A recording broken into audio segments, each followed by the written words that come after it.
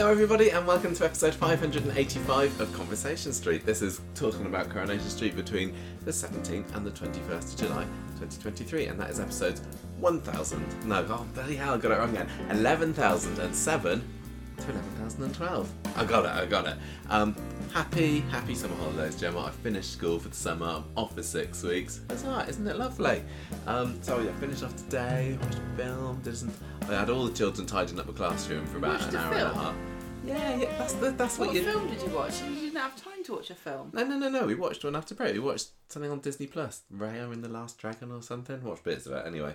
But yeah, for the first hour and a half of the day, we were just all tidying up the classroom. Very efficient they were. Can you get them to come here and do that?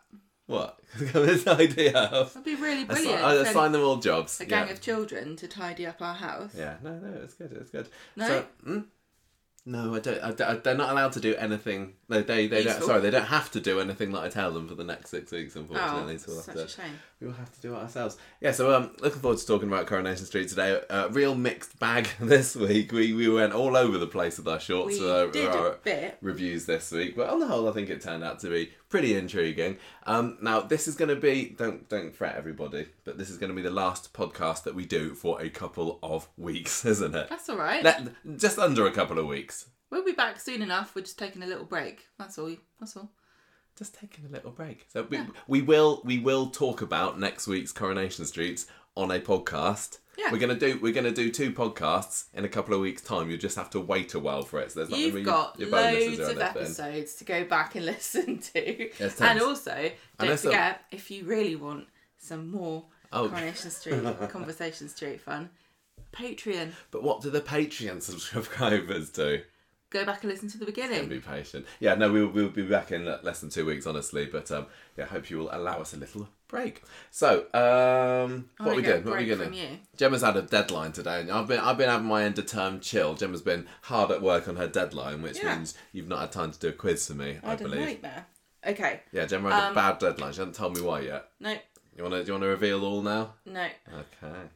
Okay. But you do have your quiz form. I've got a quiz from a book, and it ties in to our Patreon episode that we just did.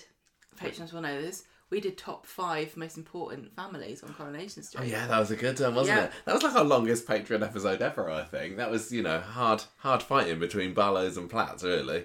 Yes, I thought so what have you got? It was very good fun. What is the topic? I have got Happy Families, it's called. Play along at home, everybody. So, this is from Coronation... I haven't got anywhere to put my score down, I've just realised. You've got your fingers, use your fingers. Okay. You might need some toes as well. This is called... I think I'm going to do that well, that's encouraging. The Coronation Street, quiz book, TV quiz books. Based on the Granada television series, test your knowledge of TV's most popular show, 850 searching questions on the street by Graham Kay. Really? Right, let's go. This is the same one from last week, isn't it? My birthday quiz book. Birthday quiz book. This was published. Let's just remind ourselves. I'm just reminding like 1990, 1989 or so. Will you listen? People that are playing along at home need to know it was published in 1990. So don't answer any questions with somebody who's recent, because you won't get the answer right. Okay. Happy Families. Retro question number quiz. 1. Albert Tatlock was Uncle Albert to Ken Barlow, but whose real uncle was he? Valerie Tatlock / Barlow. Yes. Number 2. Name Len Fairclough's son. Stanley. Yes.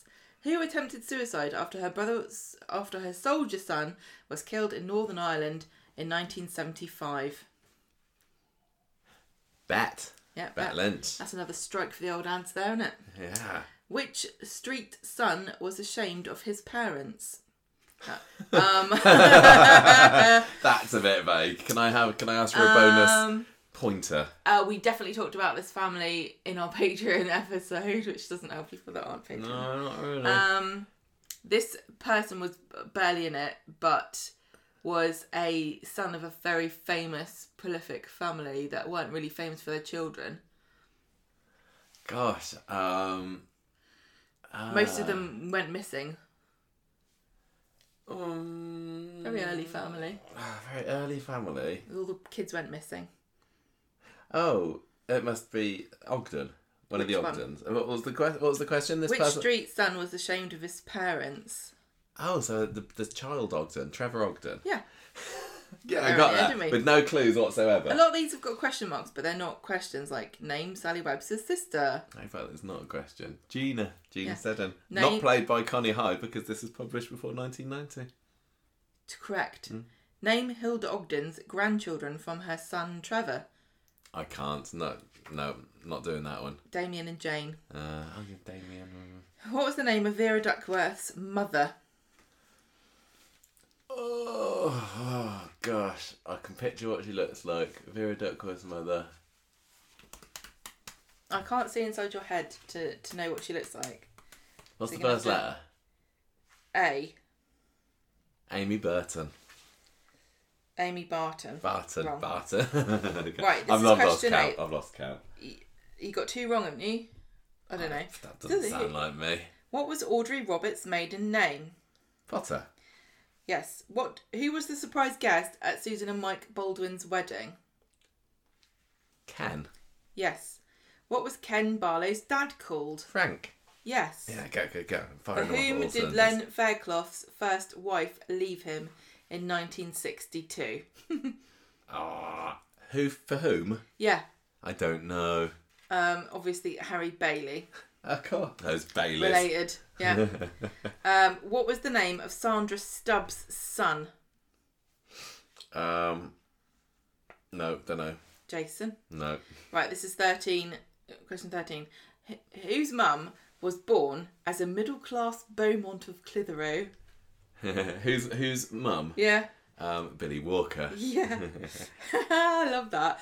Beaumont's... If I was to make if I invented a fictional world, I would definitely have a shop that said Beaumont's of Clitheroe somewhere. Oh yeah, that'd be good, wouldn't it? They should have that. This is a background when they're walking through Weatherfield. Yeah, they should have had one of the shops in the precinct. Yeah. Beaumont's of Clitheroe. Is that it? 13 questions? No, I haven't finished. I told you you'd need a foot, didn't I? Whose daughter emigrated to Canada in December 1961? Daughter emigrated to Canada. Elsie Tanner. Yeah, well done. I didn't think you'd get that. And final question. Who was thought to be baby Sarah Louise Tilsley's father after Gail's affair in 1986? Ian Latimer. Brian's Australian cousin. Yeah, well, that's not too bad. How many questions was that? 15. Definitely got about 18 points for that one. Yeah, right. easily. Birthdays. Who's got a birthday coming up this week? And then we got on with talking about Coronation Street. 25th of July. Writer Brian Finch. Director Heldon Duncan and Brooke Malone, who plays Lily Platt. 27th of July. Director Matthew Robinson. Gabrielle Glaster, who played Debs Brownlow / Nice. Bob new entry. / something else. What's her name? Fern Gully. Tracy Shaw played Maxine Peacock. Julia Hayworth, who played Claire Peacock. Oh, she's just come into the classic Coronation Street this week. It's Happy like birthday. I forgot how quickly after Maxine died that Claire appeared on the scene. They're like, quick! It doesn't make sense. A man that looks like Ashley goes single for very long. I mean, get I a haven't woman watched in there today's for him. episode, but he's not, leapt into bed with her yet. But yeah, I thought that it was like years by before Claire turned up. Every but no. time was took. I suppose longer. somebody's got to wash his pants and cook his tea. Yeah. And Fred's not doing it. No. Alexandra Mardell, who plays Emma Brooker. Then the 28th of July, Richard Everett, who was the floor manager, producer, and executive producer in the 1960s. Of course he was. Thank you, everybody, for being born. Thank you very much. Right, I think we'll get on to talk about this week's Coronation Street now. Yep. Okay. Right, time for this week's Street Talk. Gemma, you're not allowed to look at the screen at the moment. I'm going to reveal some storyline titles here. This is fresh reactions I need for this one. I've just got a couple, but I hope you're ready for this you're one. literally guarding the screen like you think Don't I'm look. that bothered. Don't look.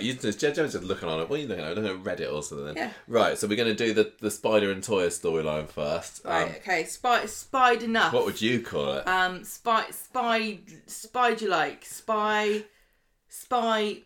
Spider cops off. Oh. Do you get it? It's a pun, isn't it? It is a cop. He didn't cop off with anyone, but he's a cop and he's I wish he did. There's an apostrophe in it and everything. That's great. Right. I can't see that because you're not letting me Next one, Stephen's storyline. Yeah. Yeah. Stephen. You can't just come up with them like that. This takes hours of thought every week, Gemma, believe me. Stevie Wonder.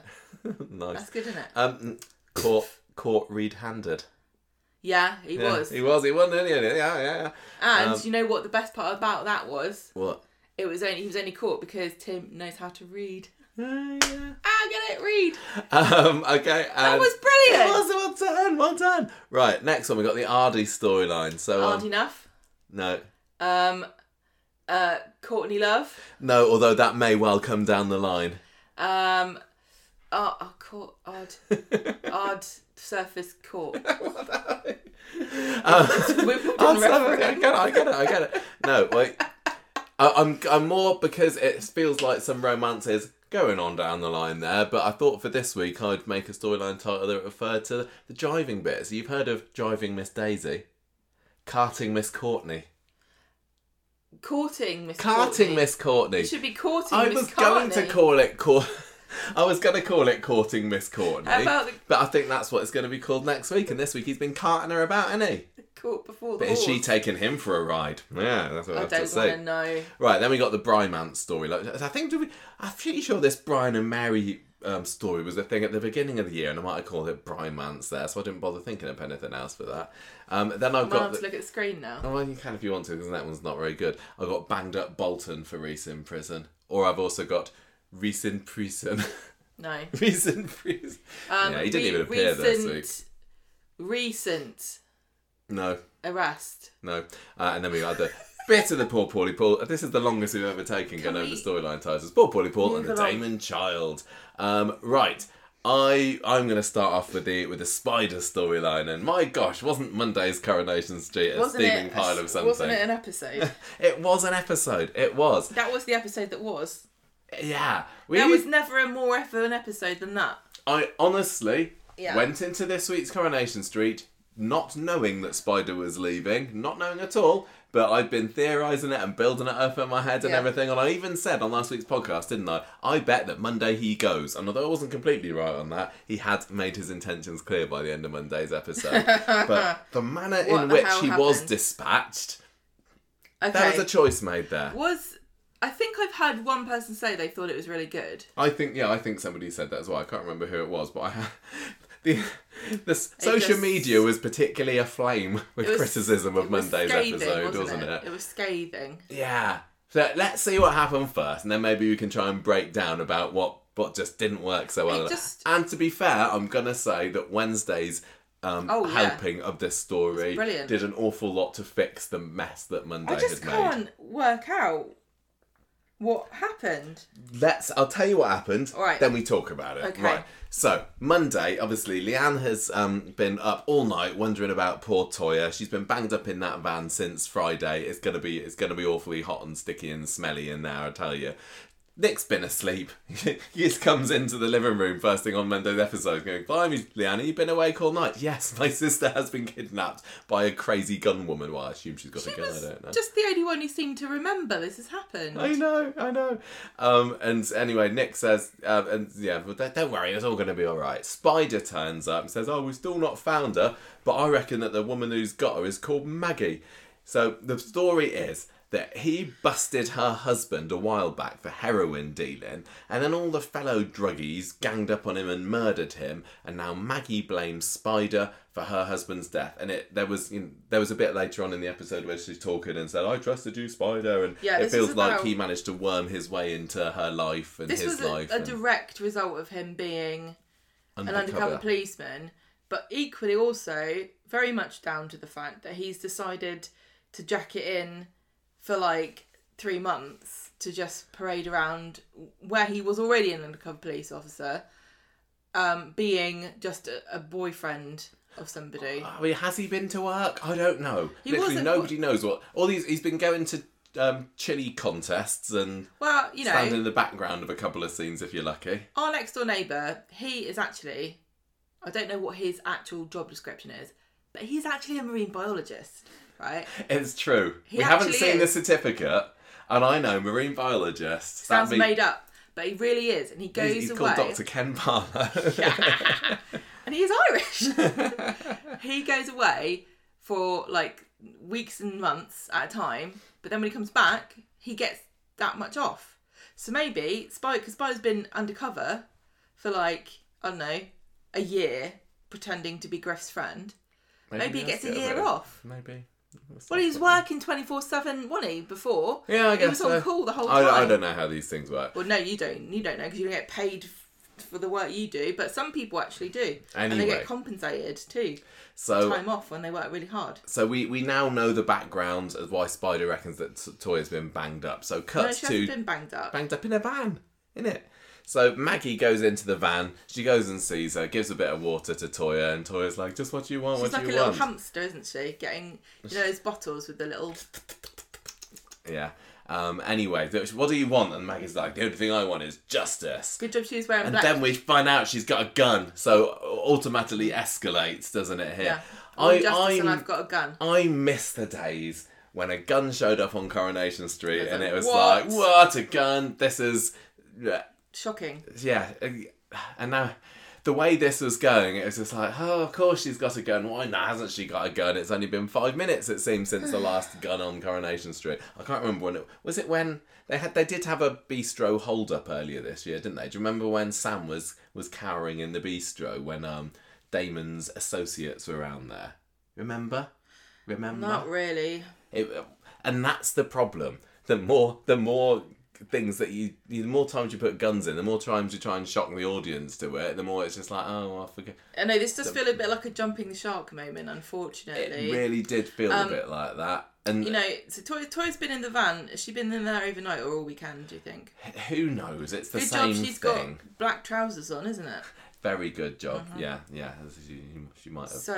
She might have felt the call of nature while she was in there. She loves nature. That's good. Oh yeah, okay, fine. She can create a lovely rushing waterfall. Anyway, so Leanne heads off to the police station where she has a go at Spider and Swain for not doing anything. But then Spider gets a text message that from Maggie saying, "I'm at the waste ground or something. You know, the place where the teenage wasteland that they like to use for all these exciting offset shenanigans." It's not that offset though, is it? Barely. Okay, so this was one of the beginning. Yeah, if you hadn't already been tipped off that this was a bit of a lackadaisical storyline, from the fact that we never got to see Toyah being bundled into the van by this woman. Why would she go with her? They're both the same size. I guess she's got a gun. How did she get? What was the fight? Why didn't we get to see a cool fight between Maggie and Toyah? It was supposed to be just like a mystery. Spider and Leanne getting back Friday's episode and finding the blood spatters and the broken plant pots and everything. It didn't work because nobody cared. And then today, on Monday, the stupidity of having a man who's... this wasn't even his last job as an undercover policeman. You're supposed to believe this happened a while ago, right? Mm. This has happened long enough ago that he was undercover, got back out of being undercover, had at least one more job, and in the meantime this man has been brought to justice in a court case, so it's got to be at least a year or so, and then been murdered. And then enough time for Maggie to work herself up to deciding to get revenge. Yeah. He's still got her name on his phone under Maggie. Why hasn't he changed his number? Why has he got her name in there as Maggie?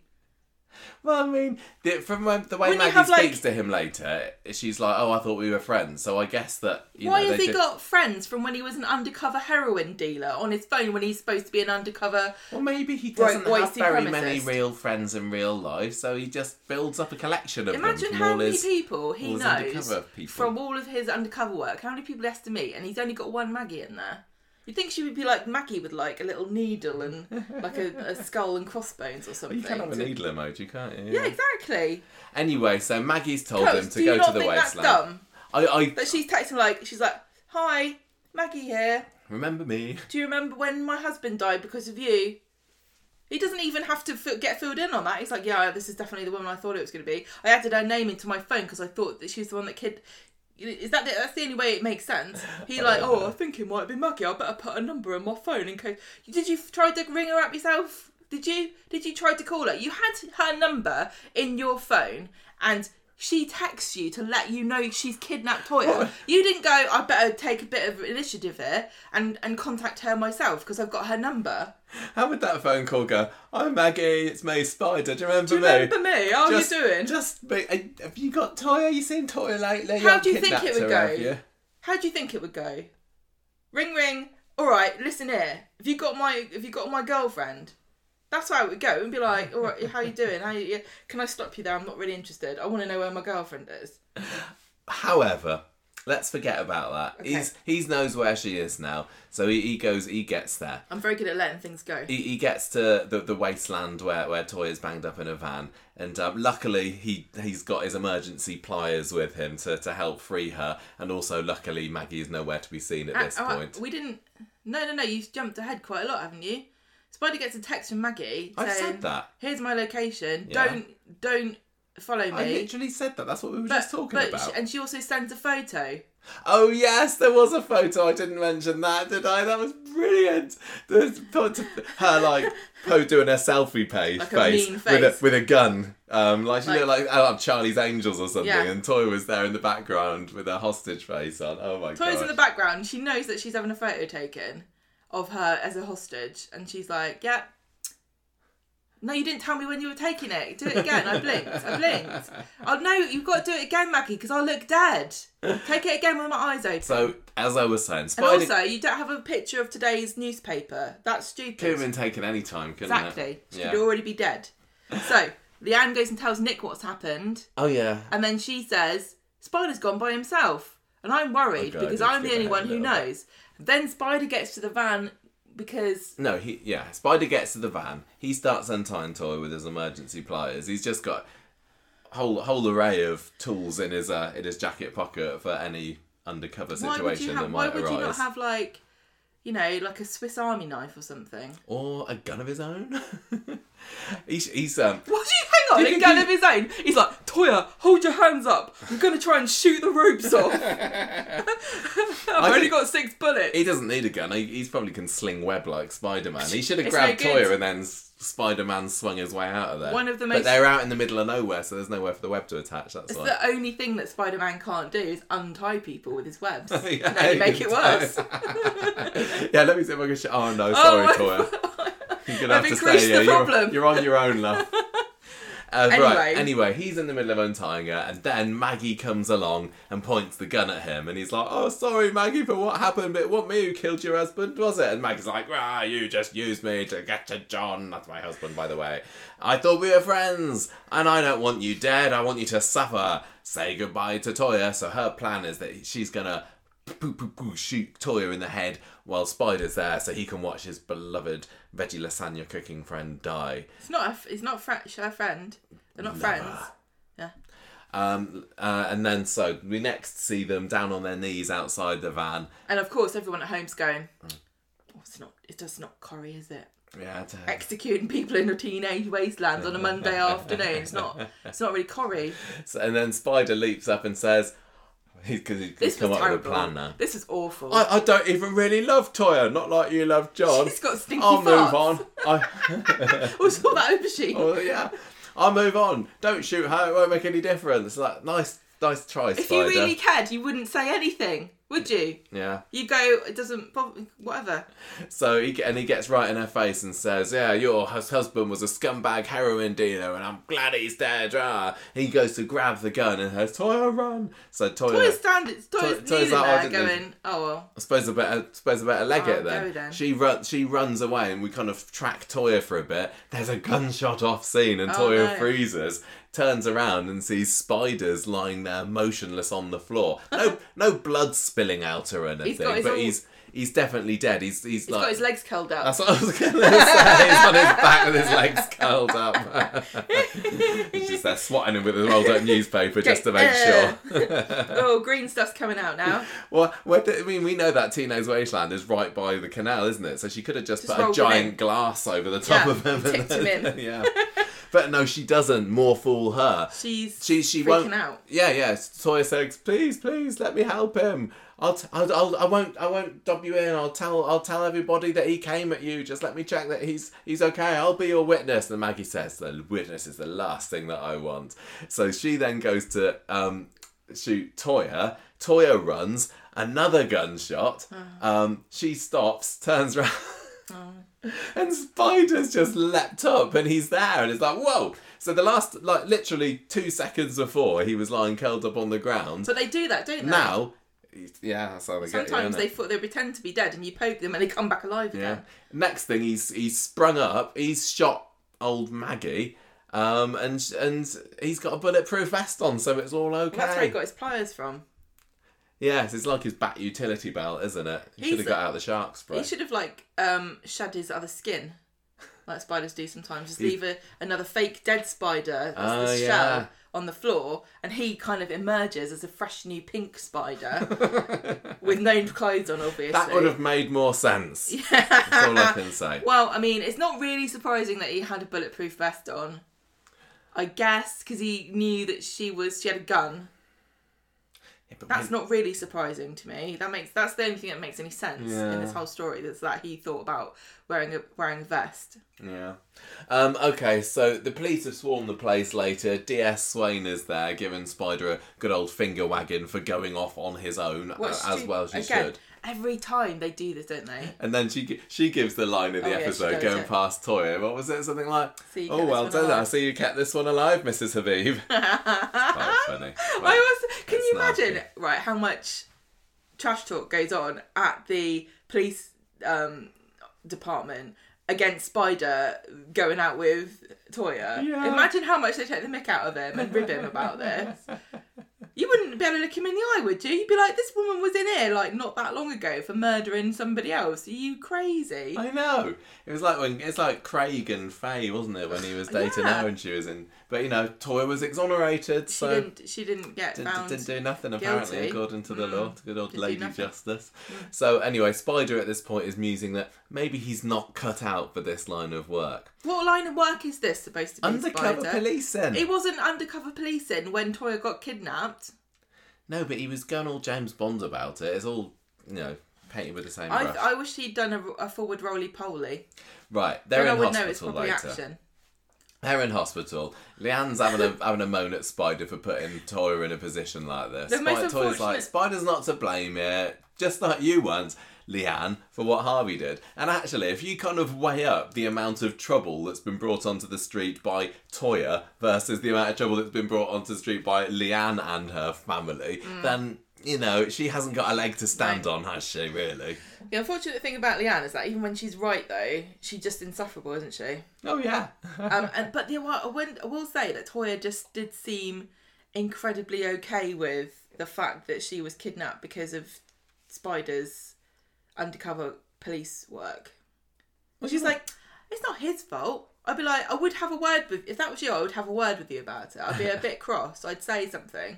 I wouldn't be like, oh no.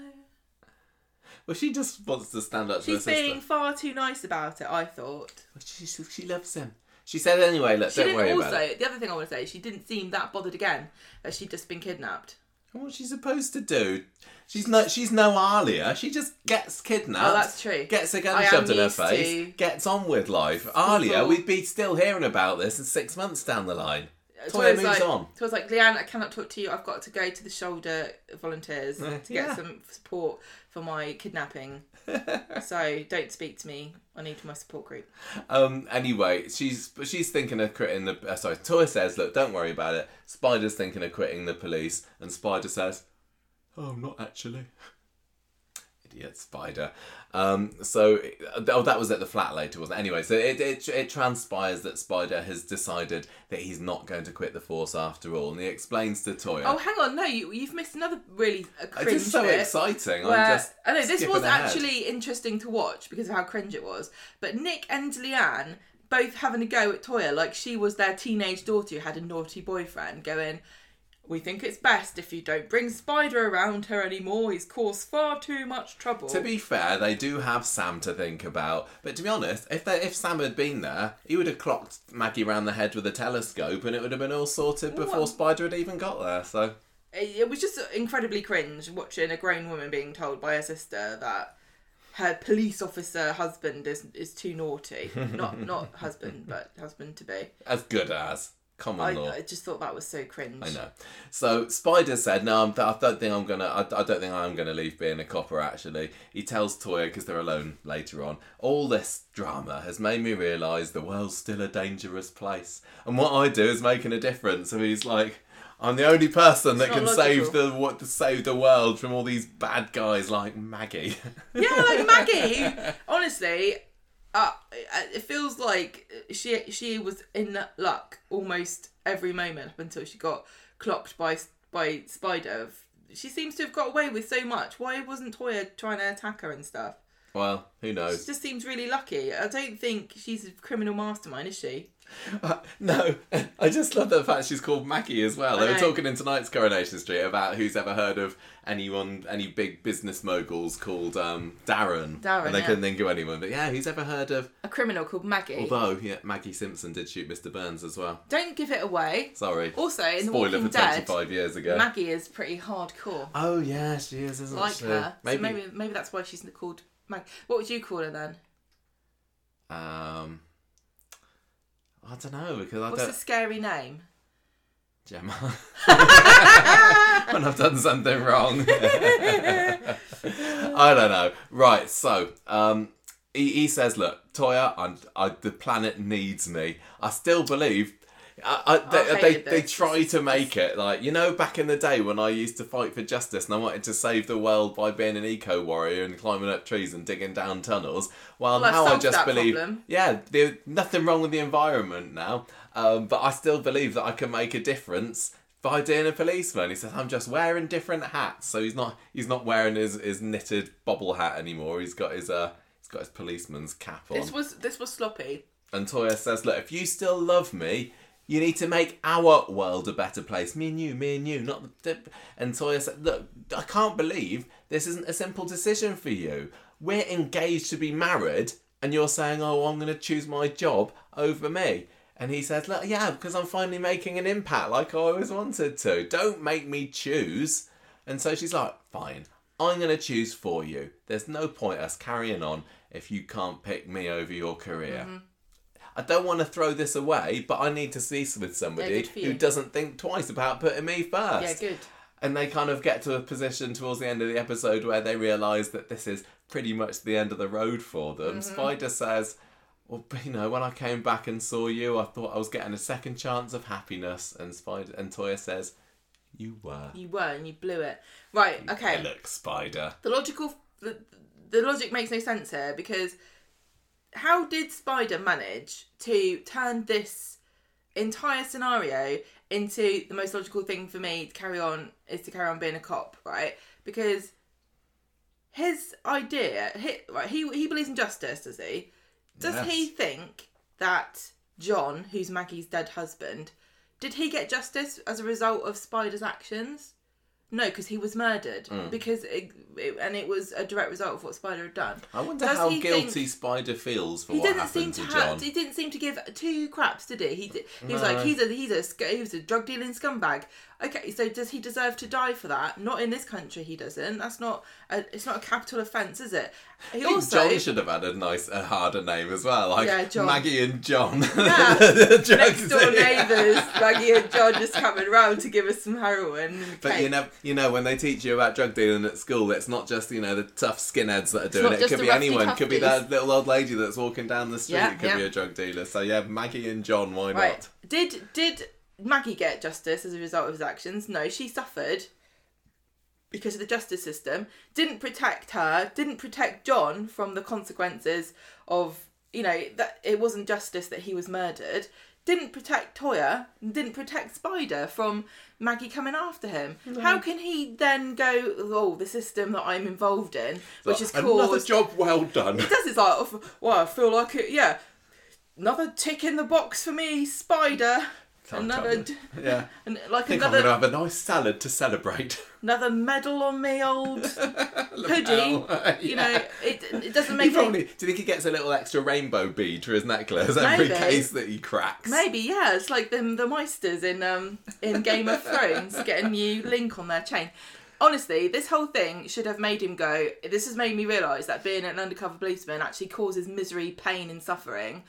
I don't feel like I'm bringing anybody to justice. If anything, I'm making it worse.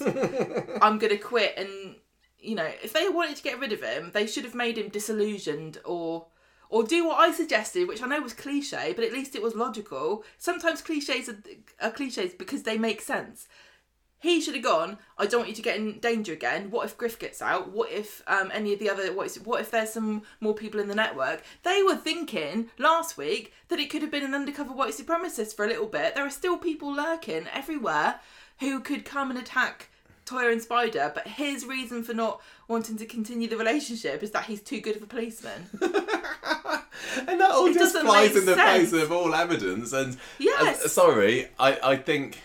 I think it was a lucky... I said, when he came back and he was like, Spider's an undercover policeman, I was like, okay, let's see where this goes. But now the storyline has come to a conclusion. It was pointless, it's silly, and it was a mess. I'm not as anti the idea as lots of other people out there, but... There were so many ways to have made this make more sense. There are better ways that he could have been brought back. He shouldn't have been brought back as an undercover policeman, number one. That was... that was a bad idea from the beginning. And it also boggles my mind that we're going through a period of time where there is actually a genuine... And, Spider came into the show during the height of the eco-warrior protests in the 90s. That is having its moment again. This is in the news almost every day. These Just Stop Oil people, causing havoc and people getting annoyed with them. And whatever you think about it doesn't make any difference. This could have been Hottest Earth Day on record the other week. This could have been a really interesting way to revisit Spider. He could have got himself in conflict with the residents of the street by doing just what the Just Stop Oil people were doing. They could have had a really interesting discussion between some of the people. They could have had, an incident on the street where somebody had like we've seen in the news, an ambulance can't get through because he refuses to move, and it's his principles, and he's saying, I don't care about this individual person because I care about the planet and the 7 billion people who are going to suffer, and all of those talking points and all of the other counterpoints, which would be, why are you bothering me and not Elon Musk and Richard Branson, who are causing far more damage. There's so much interesting stuff to do with protesting now, as much as there was in the 90s. And what did they do? Made him a policeman. The thing is, I really, honestly, genuinely did enjoy the racism storyline. I like Max. I like Spider. I found it an interesting type of story. It's a little bit different. I thought, all the stuff with Max being indoctrinated, watching those videos. Griff was a very charismatic character. I know it went off with a bit of a minor bang with Alia in the van and everything, but on the whole I enjoyed that story, which is why, even though I had my reservations about him being an undercover cop, I could sit back and watch it because I'm enjoying this story. But now that's over, the whole story's over, I'm definitely on your side, thinking I kind of wish it was another character that they had given that to, and then they could have freed Spider up to do this. I'm wondering, what came first? The idea to have a story about an undercover cop infiltrating a far-right group, or the idea that let's bring Spider back? If they came up with a far-right idea first, and then they thought, who would be perfect to be in that story? What about Spider? No, that doesn't make sense. Or did they say, you know what? Imran's dead. Toyah's going to be he's going to need somebody to cozy up to now. Let's bring Spider back for a bit. Okay, what's the story? Oh, let's have him be an undercover, whichever way around you look at it. It doesn't really make sense. Nope. If they were going to bring back somebody, that's the other thing to consider is they might have gone, I think it'd be a really cool twist if we had an ex-Corrie actor come back as their character, but is undercover, and you don't really know, what they're up to. And then they went, who's available? And then they selected Martin Hancock's there, yeah. Why not? Why on earth? Why the heck? We know that she's around. Who? Thelma Barlow.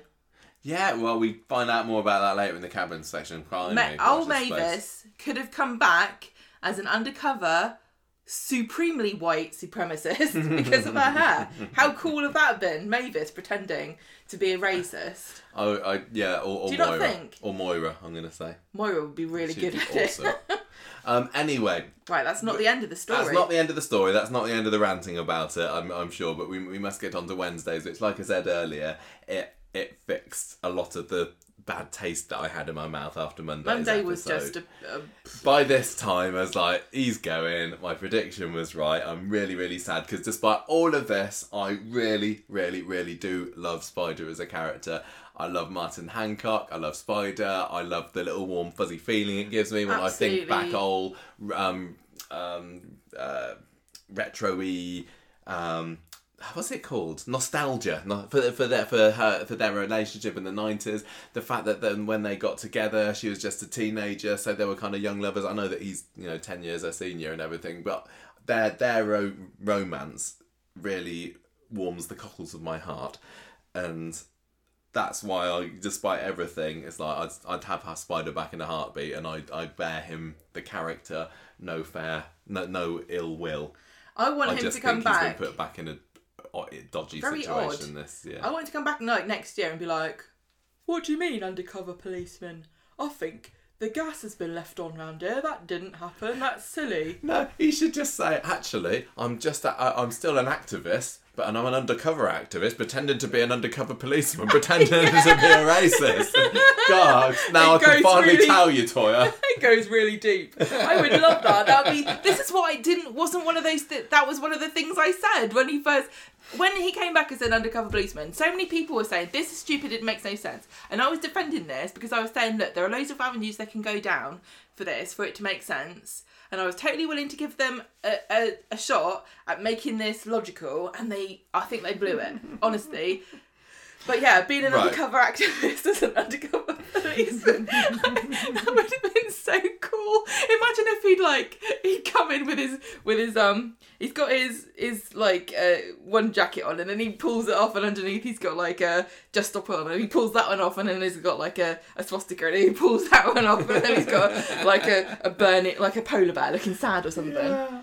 Anyway. Wednesday. Must move on. You have to get on with it. So, Toyah's pretty down at the beginning of the episode because she thinks she thinks that it's over between her and Spider. She's maybe spoken to him for the final time. We didn't know if he'd actually gone on Monday. Yeah, exactly. Yeah, I mean, it could well have been that final conversation on Monday is like, anyway, I'm off now, Toyah. That's the last you'll see of me. Especially because I'm convinced that Monday is often a day for characters leaving. I don't know whether that holds water, but anyway, Leanne and Spider meet up in Victoria Gardens. So Leanne's probably, maybe she's feeling a bit guilty for having to go at Toyah the other day, but she decides that I'm going to try and get them together to have one final conversation before he goes.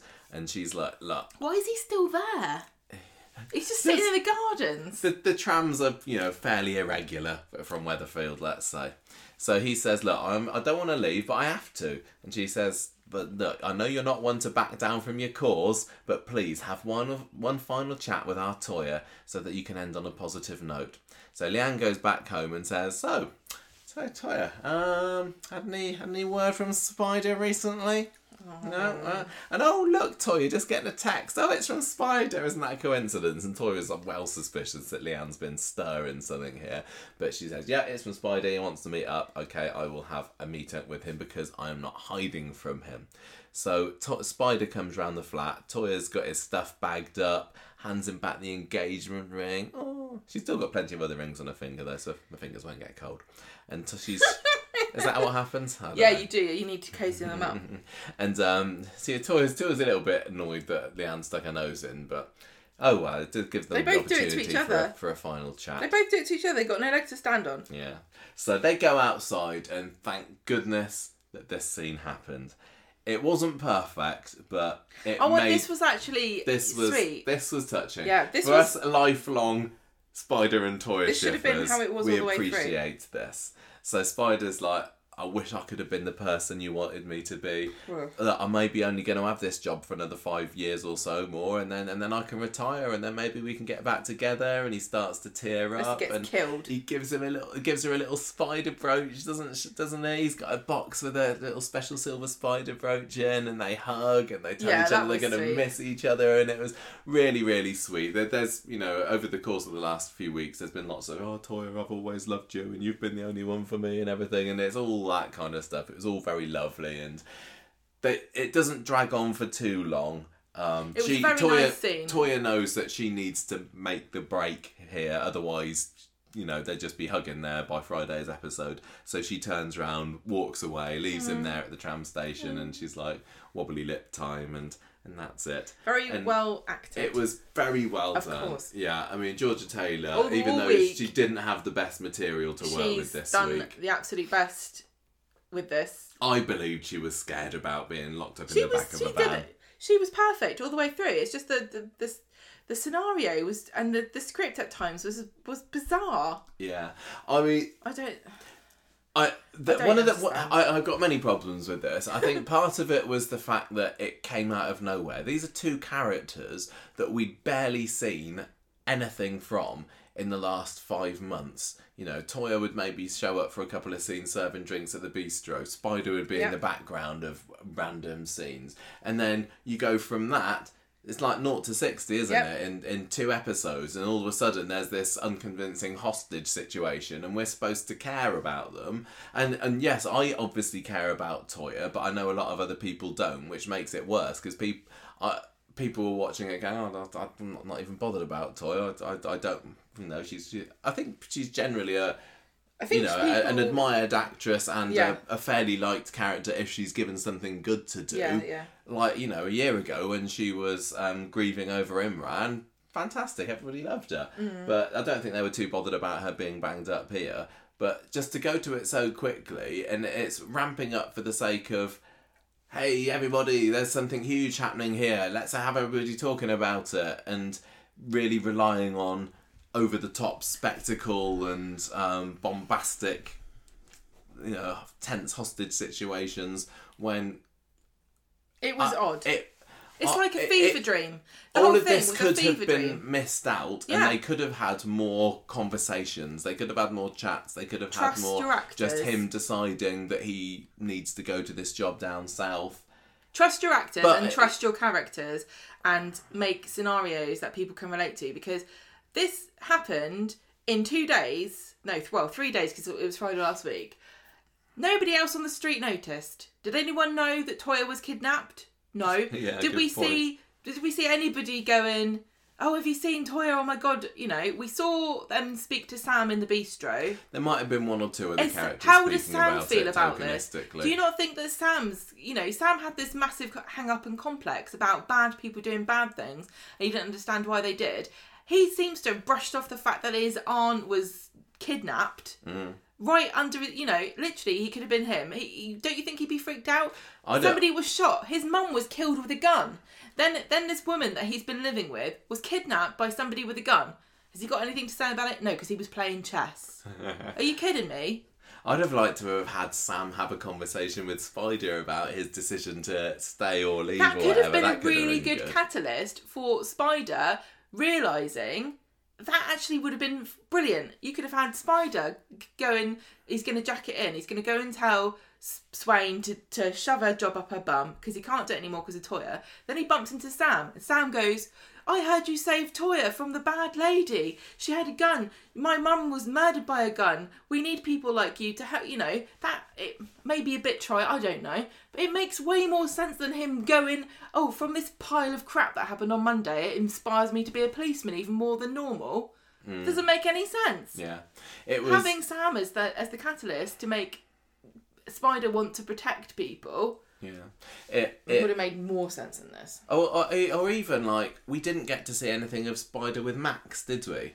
And Max was in this week's Coronation Street. Did he have anything to say about the fact that his old chum there was a conversation with Spider and Max at one point about... What, this week? No, not this week, but not that long ago. But you're right, Lauren. And also Lauren and Max are the ones that tipped Maggie off. He's not. Nobody's talking. She was, wasn't she? And nobody's talking about that to them. No, they gave this no room at all. And the thing is, a hostage situation could be exciting, but this one wasn't, and it was. Weren't worried about it. The script didn't build tension. The direction didn't build tension. The fact that it was another bright sunny day in July, or May, whenever this was filmed, that lacked any tension. The fact that it was on the same old wasteland as they always use, and then in my head I was thinking, oh, the Corrie Studios are just round the corner there. I don't know that their fault. No, it's not. It's not that. That's me. But it all builds up in my brain to like this situation is not at all dangerous. I knew that Toyah wasn't going to get killed. I didn't know whether Spider would do, and I'm glad that he wasn't. But I don't know. Would it have been better if he had been? I think a lot of people would say yes. No, but I don't. I'm glad he made it out with his life, because if he had been killed, then maybe selfish, isn't it? It would have been very sad, and then we'd have had a long period of Toyah moaning and not moaning. Gonna moan grieving. anyway. Grieving. It's hard to tell the difference.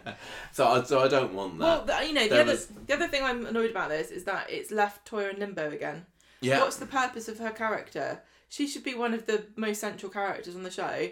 She's a legacy character and she's a bloody good actress. Yeah, and she's been just left adrift. She's again. sidelined. She works in the bistro now. That does. I mean, why? Because everybody gets put in a service job just because it's then like we can have conversations. It's Shona at the cafe. I mean, she does get a lot to say because that's a very overused set at the moment.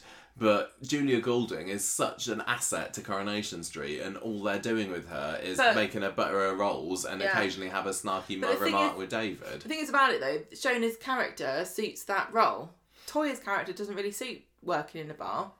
No, not particularly. And even though she was the landlady. but well, I think if we do, the more we remember about that, the more we'll think that she is not suited to the bistro, actually. I'm just really frustrated that this is what they're giving people. I think we need to put the brakes on doing any more of this bombastic stunts. It wasn't even a stunt, really. It was just gimmicky. That's the trouble. I don't like these gimmicks. It did just feel gimmicky. If you're going to build up to it, and if you're going to do the proper direction, and if you're going to set it at night, and if you all of this, then it works. But if it's just like a throwaway hostage, just over 2 episodes. It's been months of this now, though, hasn't it? From the very beginning of the year, just Yeah, you're bombing your van. Yeah, Nina in peril in the lake. Yeah, I was going to say, there's no peril here at all. It's just a series of people are put in perilous situations and they generally survive, We're not unless you're worried. Rufus or Teddy. So keep it with the dialogue, keep it with the conversations, because the final scene in this episode showed that it still works. That sort of stuff is it can be a strength still. Play to Coronation Street's strengths, yeah. Play to the fact that these characters have a 20-year history. Yeah. Play to the fact, or 30-year, whatever. Yeah, 20. Play to the fact that these are good actors and they can perform scenes, and also you've got great writers who can do fantastic dialogue. Some of the stuff some of the lines on Monday, oh man. Yeah, I know. And then it got my goat that they, over seemingly nothing, he chose his job over Toyah. Yep. I just Makes don't no believe sense. that character would do that. No, it was a betrayal of the character. This return of Spider was a betrayal of his character from start to finish, and they did as best as they could. But the entire scenario was a silly idea to begin with, and it was botched execution. I mean, you could well say that if you look back at Spider's history with Toyah, a long time it was her pursuing him, right in the early days. I'm talking like late 97 and through 98. And there were times when he went off and left her in Weatherfield. And when she left her final stint in 2003, he just happened to be coming back to visit Emily. Speaking of which, I can't believe we've had Spider back for a year and not a single mention about how Emily Bishop is getting on. Seriously, that could have been a throwaway line in Wednesday's episode. Like, I think I'm going to go and stay with my Auntie Em for a few weeks. I don't mind if she gets kidnapped by a drug dealing. Auntie Em can look after herself, I tell you. Anyway, and then we do, and then when they left together in 2003 to go and live happily ever after, obviously something went wrong between then and Toyah's return in 2015, and we still don't really know what happened. They haven't filled out any gaps. But Spider has, and what I'm saying is, Spider in the past has shown that he doesn't need Toyah and he can leave her and get on okay. But despite all that, I just picking this particular job, over her when they just got engaged. And that was the other thing as well. Why did they have to make them get engaged? Was that really necessary? And also, what happened to his bloody wife and her wanting to divorce him and she's not in the country? What happened there? These are just weird additional red herrings or something. Honestly, what a mess. I'm glad that Spider... I don't think he's like left as a villain or anything. I'm shaking my head at him as he goes for making a really poor choice. But if he were to come back... I don't... It has kind of character assassinated him a little bit. But if he were to come back... And I really hope he does. Maybe he will come back in 5 years like he suggested. I'm not expecting it. But... Here's another question. Is he just resigned himself to never having a girlfriend or partner again now? Or is he's married to the Force, isn't he, now? But is he, he's saying, I can't, is he going to just, what's the word, put another poor woman through this? Find someone else and put her, He's got a girl in every web. Yeah, well, I'm glad that he gave her a brooch because I'm hoping that we're going to see love this. her to wear this brooch. But then again, do you remember how heartlessly she just binned Imran's ring? Yeah, maybe she'll put Imran's ring back on. She'll just have a moment next time we see her, which is probably going to be about 6 months' time, where she goes, "Oh yeah, I think sorry, Imran, I just had to leave my senses for a little bit. I was married to you and everything." How about she moves on, does Toyah? How about we get a scene where she opens a jewellery box and she puts the brooch next to the ring, and then she kind of looks up and does this evil smile, and then the theme from Jigsaw movies starts playing, and then we get this clip of how she killed Imran on purpose, and then how Spider got on the tram and she followed him and bonked him on the head with a bottle and killed him as well. And then we go back a bit further to when she was in London and she was just bumping off people who went to their drinks bar. I mean, it's about the only thing I can think of left for the character. I really, really... And she's just got this box of inexplicable jewellery from, you presume, about 50 men that she's bonked off. No, I don't want that. I want her to have a sensible, serious, long-running story. She needs to make connections in the street, but I don't really know how. Do something with Toyah. I'm out. I have no ideas, but I really love the character, and I hope that Coronation Street can step up to the plate and give her something that she deserves, because she's clearly one of the better actresses that's in the show. You were absolutely right when you said that this was a monkey's paw wish that we got given here. We wanted more Toyah and we wanted Spider back. We were happy when they came back, and it was the genie was saying, "Oh yeah, how can I screw this up for you? Well, here you go." Did you enjoy that? It wasn't even a full week of action. No. It was it spread over 2 weeks. It went on the front of the soap magazines. It was a big miss, and some of the characters deserve better, honestly. And we need to actually. And it's not like they can't do it in other stories as well. There's the Stephen Reed stuff. I know some people don't like it, but it's genuinely good. On Wednesday, this good, some really good scenes. Stephen Reed is last man standing, isn't he? From our 2022 returnees, got no Wendy, got no Spider, got no Martha. Stephen Reed reigns victorious, but for how long? Gemma, do you want to? I hope for a very long time. To remind us what happened this week. This was a bit of a dramatic week for our Stephen, wasn't it? So on Monday, Elaine's in a snit with him, isn't she? Yeah. She's trying to prove that she's an independent woman who don't need no man. So she refuses. Because he pulled faces at her. He made a face in the... honestly, is that not normal? But I suppose I'd make faces at you. I don't make it behind your back. Yeah. I think that's the problem. Yeah. I think she just showed me the finger, everybody. This is why we don't do a video podcast, because she thinks you can get away with things like that. That's why I'm putting her on record. Oh no! I think if you caught me making a face at you behind, I'd just tell you to bugger off. Yeah, but I'd swear at you. Yeah, you probably wouldn't make me my tea that night either. To be fair. Well, I don't hold grudges for the next day. No, not really. Usually. Not really. Depends on what you did. So, she's still mad on Monday. She's not made him lunch. Ooh. She's such a mousy little twit, isn't she? Yeah, but she stands up for herself on Friday. Yeah, she does actually. Respect to Elaine. Respect. And he's like, come to the bistro for lunch. I don't mind. I don't need sandwiches. He probably glad she didn't. She probably makes some weird, like, Marmite and cheese or something. But she says no, she's far too busy descaling the kettle. So... Which, as you pointed out, and I see a lot of people pointing out online afterwards, probably not the most common thing that's needed up in Manchester, where they have lovely soft water. They've literally just moved in. Is that not a new kettle? Well, I don't know. Did you not clean your kettle before you moved? Dirty scrubber. Manchester water is lovely. Having a shower in Manchester, you feel the difference. Soft. It's like you're being caressed all over, isn't it? Yeah, it's by angels. So, yeah, Stephen's like, oh, I see. I'm sorry. I see you're mad at me. I mean, he's obviously not noticed until now when his sandwiches aren't made.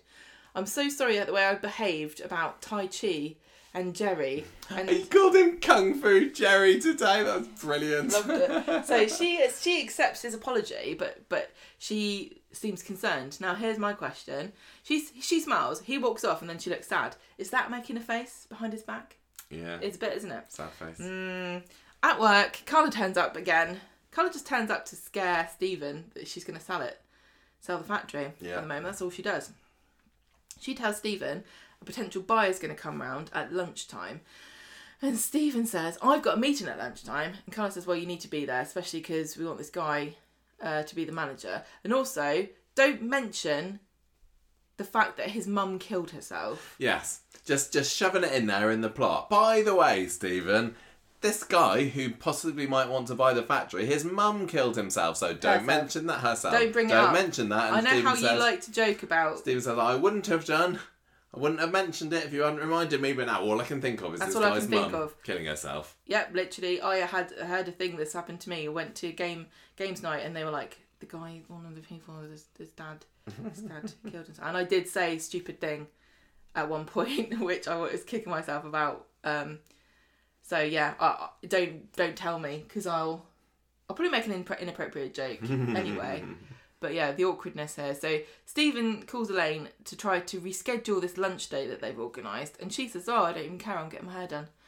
But she doesn't realise that Audrey's behind her and she's pretending she's in the salon and she's not. She doesn't realise that right at that very moment, Audrey's giving Eileen a fresh new do. More about that later. Oh, yeah. Yeah, new look Eileen this week. Yeah, but Audrey's there and she's hearing... Oh, yeah, she isn't she? She's hearing Elaine say, I'm in the salon. And then she turns around, she sees Audrey there, and she's like, oh, sorry, I didn't mean for you to hear that, Audrey. How awkward. And Audrey just knows that Stephen's told her that Elaine has got depression. And so she asks Elaine if she's okay, because avoiding social situations is a sign of depression. And she encourages Elaine to open up. So I thought this was interesting. And I don't think they mentioned it too much, unless I missed it, if at all. But obviously Audrey had her depression storyline last year, didn't she? And the whole Audrey trying to take her own life. So, Audrey is tuned in to what behaviours one might exhibit if one is feeling suicidal. Back at the flat. So she just thinks she's the expert of the world now. Elaine and Audrey are having a chat, and she opens up to Audrey about her worries about Stephen, because he made faces at her the other day.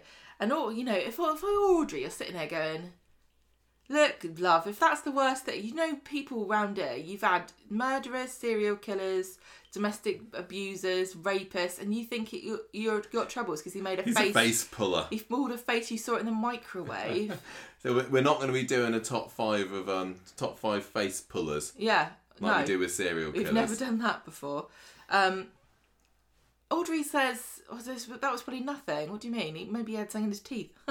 And Elaine says, I think I'm more invested in this relationship than he is. I can't believe it's taken her this long and a face pull for her to work out that this man who's dragged his feet the whole time and he keeps making moon eyes at Jenny Bradley is actually not that into it here. Like, even you got told this by your own son and you're still just working it out now. Yeah. So Audrey says, look, you're overthinking this. Stephen loves you. Anyone can see that. So Audrey then scurries off to the factory to tell Stephen about this meeting, this chat she's had with Elaine, and he's in the middle of his meeting. So he's quite surprised, but they have a little chat, and Audrey tells him, "You're right, Elaine has got depression because you're spending all this time at the factory." And diagnosis complete. Yeah, Dr. Audrey retired. So she's at home. She's overthinking everything. She's all by herself, knocking about in this big old house, fancy house. And Stephen says, "Thank you for telling me." Goes back to the office. The meeting guy's gone to the toilet. Yeah, he's sad about his come mum. over all funny about his mum. Because was it because Stephen's mum turned? I don't remember. But it was very convenient. So Carla says to Stephen, things have been really hard for this guy. His dad has got to wait a year because of the suicide, and it's taken this long for them to get their hands on the money because of the will and the insurance and whatever. And Stephen's like, "God damn it! I thought you could just get it straight away." Yeah, so basically this was the vehicle by which Stephen, who's, I'd have thought would have read the small print, to be honest, discovers that he doesn't just automatically inherit everything that Elaine owns if he makes it look like... No, if it makes it look like she killed herself. Yeah. Why doesn't he put everything in... isn't it all in both their names? I don't think so. I can't remember. I don't know. I've clearly... He needs to bloody get married to her. Well, yeah, that's the point. He wants to. All right. Well, he's mad. He goes home. He takes the suicide note, and he, out of his big red metal box... We got one of them. Yeah, we keep all of our... Everybody we know, we've written a suicide note in their handwriting in there, just in case. Comes in handy. But, same with us. Stephen needs to invest in a proper filing cabinet because we really need a those filing little filing boxes. They're useless, aren't they? They're not great. Yeah. Oh, I'll tell you what, I don't understand why he's relying on that lock, because our lock's been broken for years on that thing. He screws it up. Elaine comes home and she's not very happy about this. So, she says, "Are you fulfilled with your life with me? Well, I'm not. You're never around. You're always in meetings. And even when you are here, you're not really here."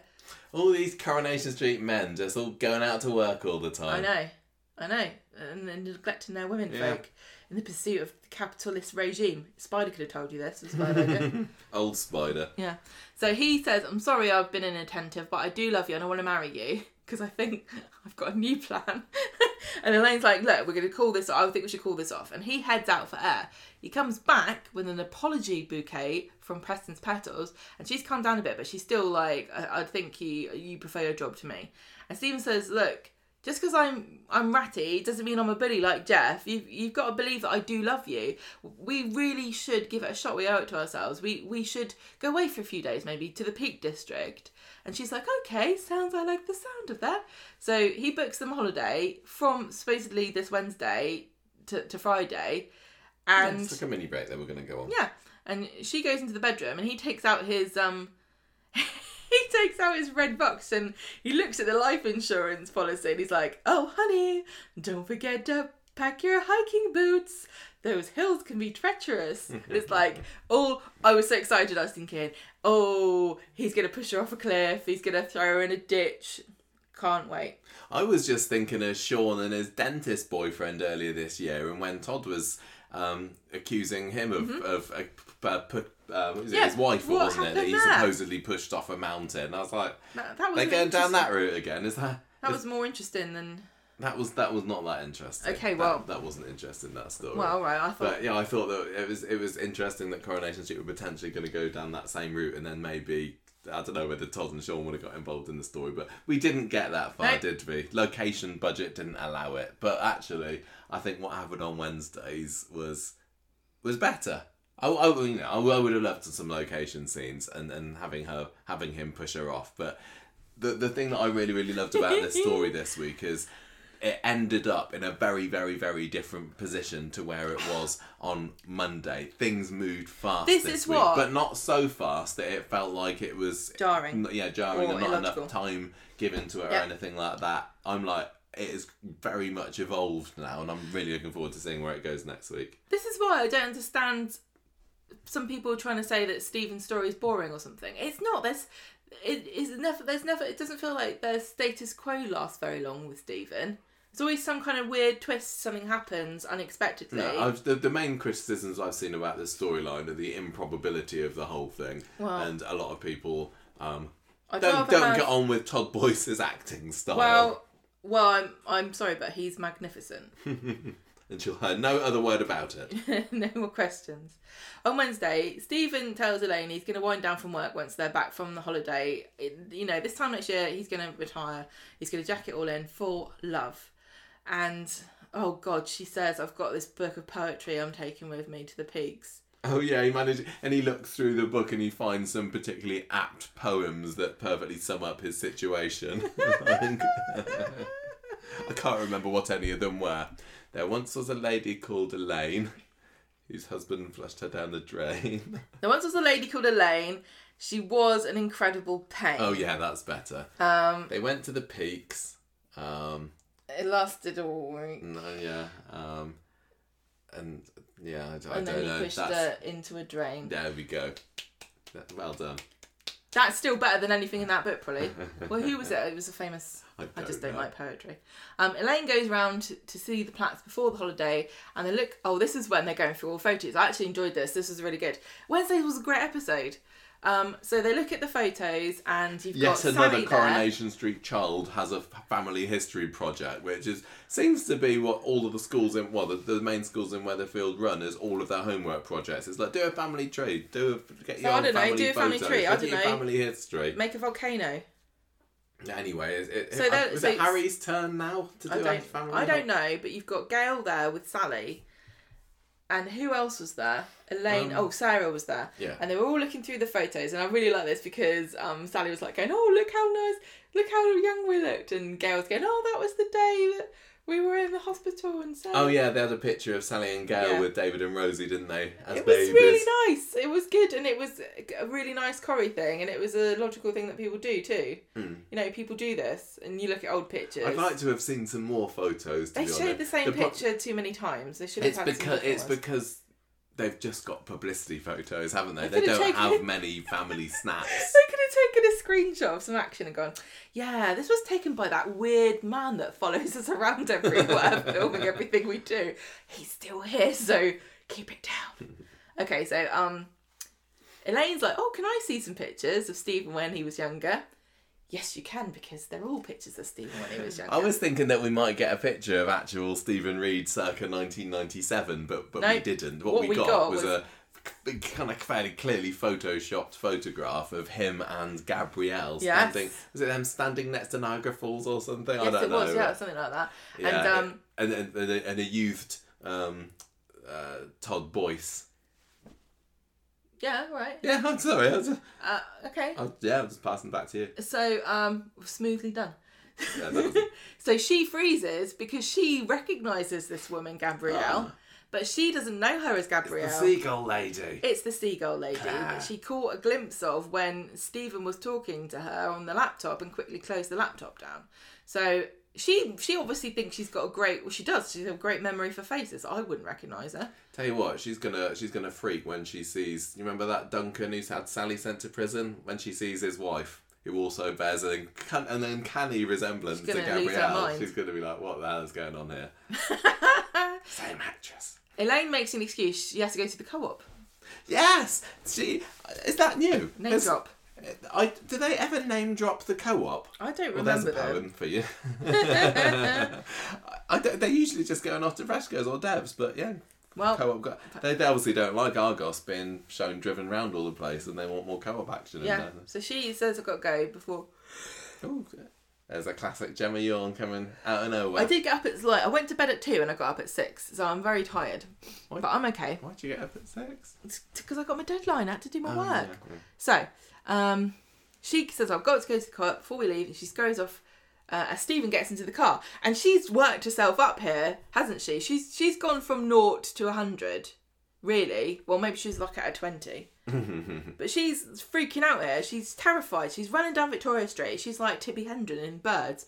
And she bumps into Tim. She's like, it's happening again. It's happening again. Stephen's lying to me. I can't go through this again. Not after Jeff. And meanwhile, Stephen's there going, we're going to the peaks. I'm going to push you off. He's just sitting in his car, isn't he? He's sitting in the car and he's kind listening of practicing. To a bit of Canadian music. Practicing his shove, like. A bit of Alanis on there. A little bit of Avril Lavigne, probably. Push her on the shoulders really hard, or maybe on push her more on like the base of her Or do back. you just trip her up and you might not leave push marks? Maybe turn her. Maybe she faces me and I push her from the To be honest, front. you know, knowing what Elaine is like, they could probably just go on a particularly high peak and a strong gust of wind would just Blow her whisk her away and do the Whoa, job for her. Stephen, what's going on? Sorry. I feel like I'm falling. I'm so sorry. Right, so she's freaking out and Stephen's waiting for her. Elaine and Tim get back to the flat and the flat that Stephen and Elaine share, and she starts piecing everything together. She's like, he's been lying about Gabrielle. He told me that she was controlling him. He's got these secrets. He's got this seagull thing, and he said that she was part of that, but I don't know who she was. And he's got this secret red box. Oh my god, this was amazing, because this was like Bluebeard or something, wasn't it? Like this Bluebeard? Yeah. What's that? This the Bluebeard story where there's a secret room in the house. Do you not know this story? I've got no idea what you're talking about. So the story is a French pirate story where this woman, the Bluebeard, he has all these brides, and there's always a room in this keep that they live in, and he's always like, don't go in that room. And every time one of them goes in the room, she discovers all the dead wives and then gets killed and stuck in the room. So this is her piecing everything but together. But it's also... I loved it. I was like, oh, well, he's going to be caught already. I didn't go into this week expecting that Elaine was going to... No, I didn't know this was coming. But jumped in by the end. In a parallel to real life too, if you are into true crime like I am, you'll have seen the Long Island serial killer has been unmasked, perhaps, allegedly, supposedly. They've found the guy that they think is the main suspect. And one of the rumours is that there was a room in the house that the wife wasn't allowed to go in. This is exactly the same thing. Okay. And he's a serial killer and he's got a secret red box and she knows it's there. If you had a box and you were like, right, you can't go in, this is a locked box, I'd be like, the hell I can't. Yeah, but do you ever look in my big red box? Yeah, I do. So I had to look for it. What was I looking for the other day? You told me to look in it. I was looking from a DBS or something, yeah. Yeah. But it's no secret. No, but you don't tell me not to do it. You could have any number of secrets anywhere and I wouldn't know because you didn't say, do not open this door. Yeah. As soon as you say, do not open this door, I'll open it. Anyway, so she's like, you can't go in the big red box. And Tim says, I will go in the big red box. And he jimmies it open and they go through everything and they find a joint life insurance They policy. don't go through everything. No, they just pick very up a bit handily. of paper. The bit that's not very, very carefully hidden right on the top is the piece of paper that they need. Yeah. And they're like, what? Life insurance for a couple that have a house together? This doesn't make any sense. So, because Elaine says that she doesn't know what this paper is, Tim believes that Stephen is clearly after Elaine for her money. And unfortunately, he is 100% right, which makes me mad. She then gets a text from Stephen saying, I'm coming back to the flat because, I thought we were going on holiday. She can't face him. Tim says, I'll protect you. She decides to sneak out quickly and she goes to number 4 through the conservatory. So she's out of the flat and leaves Tim there. And then Stephen gets home and finds Tim packing Elaine's stuff. And Tim immediately starts on Stephen. He's like, you're never going to see her again. You're never going to lay eyes on her again. We're on to you. We found the photo of Gabrielle and the insurance letter. And Stephen immediately is like, this was Stephen's rant, wasn't it? I love this. This is a supremely camp rant. Oh, I love this. You have no idea who you're dealing with. You're a small, small man with mummy issues. Yeah, that's great. Oh, he also says, height of entertainment. He says, Tim, you're basic. Oh yeah, he calls him basic. Brilliant. I was shouting at the television. I was so thrilled. I was just in ecstasy at this scene. It was fantastic. I was like, kill Tim, kill Tim, kill Tim. He doesn't kill Tim, but they do have a scuffle, don't they? Stephen pushes Tim, and then... Well, Tim goes up to him first, doesn't he? I think, yeah, Tim starts it, and then they have a scuffle, and Stephen gets pushed into the incredibly convenient metal spiral staircase, which makes no sense for it to be in their flat, and he gets bonked on the head, And he's holding his head, and I can't remember if Tim sees blood, but No, he leaves. doesn't. I don't think there's any blood in that scene. He leaves with Elaine's things, and Stephen's there. And the next time we see him, Stephen's stumbling out of the flats. He's got blurry vision. He's got blood on his hands. He's got blood on his head, and he falls and collapses in the street. And all the time, me and you are just like, what is going on? No, Uncle Stephen! So David finds him and calls an ambulance. And Tim gets back, and he knows he's had a fight with Stephen, but he doesn't know anything else. Yeah. So Elaine's having conversations, and they're like, I don't know what we're going to do now. But then we leave them to go to see Gail, Sarah, and Sally at the Platt's house, talking about Audrey's upcoming birthday party. And this is quite funny too, they because don't know about Stephen yet. No, they don't know. And they were talking. It was funny because I can't remember who. They were talking about whether you'd like a big fuss. Gail was like, you can't say Audrey wouldn't want a big fuss. Maybe she does want a big fuss. I'd like a big fuss for my birthday. It must be a big birthday coming up then. For who? For Audrey. I thought she had a big birthday last year. Well, maybe she had that every scene with birthday's Claudia. a big year when you're Yeah. old, isn't it? So they're going through more photos, and then David phones up and tells Gail that he's in the hospital with Stephen. So Sally goes to Tim and tells them that Stephen's in the hospital, and they've got no idea, obviously, before now, what's happened, and they both look shell-shocked and admit that, yeah, Tim did fight him, and he pushed him against the wall and he banged his head. And then he left him. And then Elaine's like, oh, Tim, what have you done? And I'm like, yeah, Tim's in trouble now, that's right. Ha, she's on the other foot.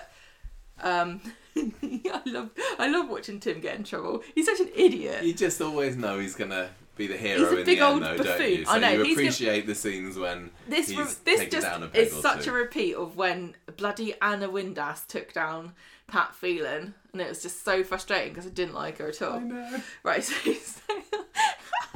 But we still know when that scene when Anna gets sent to prison and Pat's going, Annie, a tat. yeah, that's right. Like, yeah. He's looking down. You've been and wrongfully in prison. She's walking down the stairs, and we're supposed to be like, "Oh my God, poor Anna." We're like, "Anna, get to prison." So yeah, You're what annoying. were we supposed to be thinking? Were we supposed to be on Tim's side there? Because I just don't know. I think that Corrie is wanting us to be on Stephen's side because this story is from Stephen's point of view, isn't it? Yes, Elaine and Tim and the others are important characters, but this is Stephen's story from his point of view. So naturally, you're gonna want to side with him, and especially because it's so farcical and silly.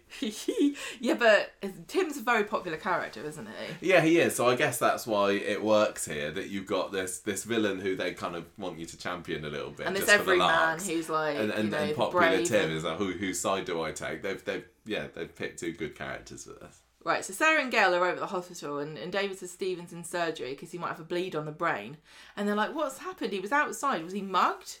And there was a really funny bit. Sarah Lou was so camp. Oh yeah, you made me rewind the scene. What was it she said? She just said maybe he was mugged, but she kind of put her hands on her hip and pursed her lips like she does a pout. Maybe she's been mugged. She just looks like she'd been possessed by the spirit of Ina Sharples for a minute there.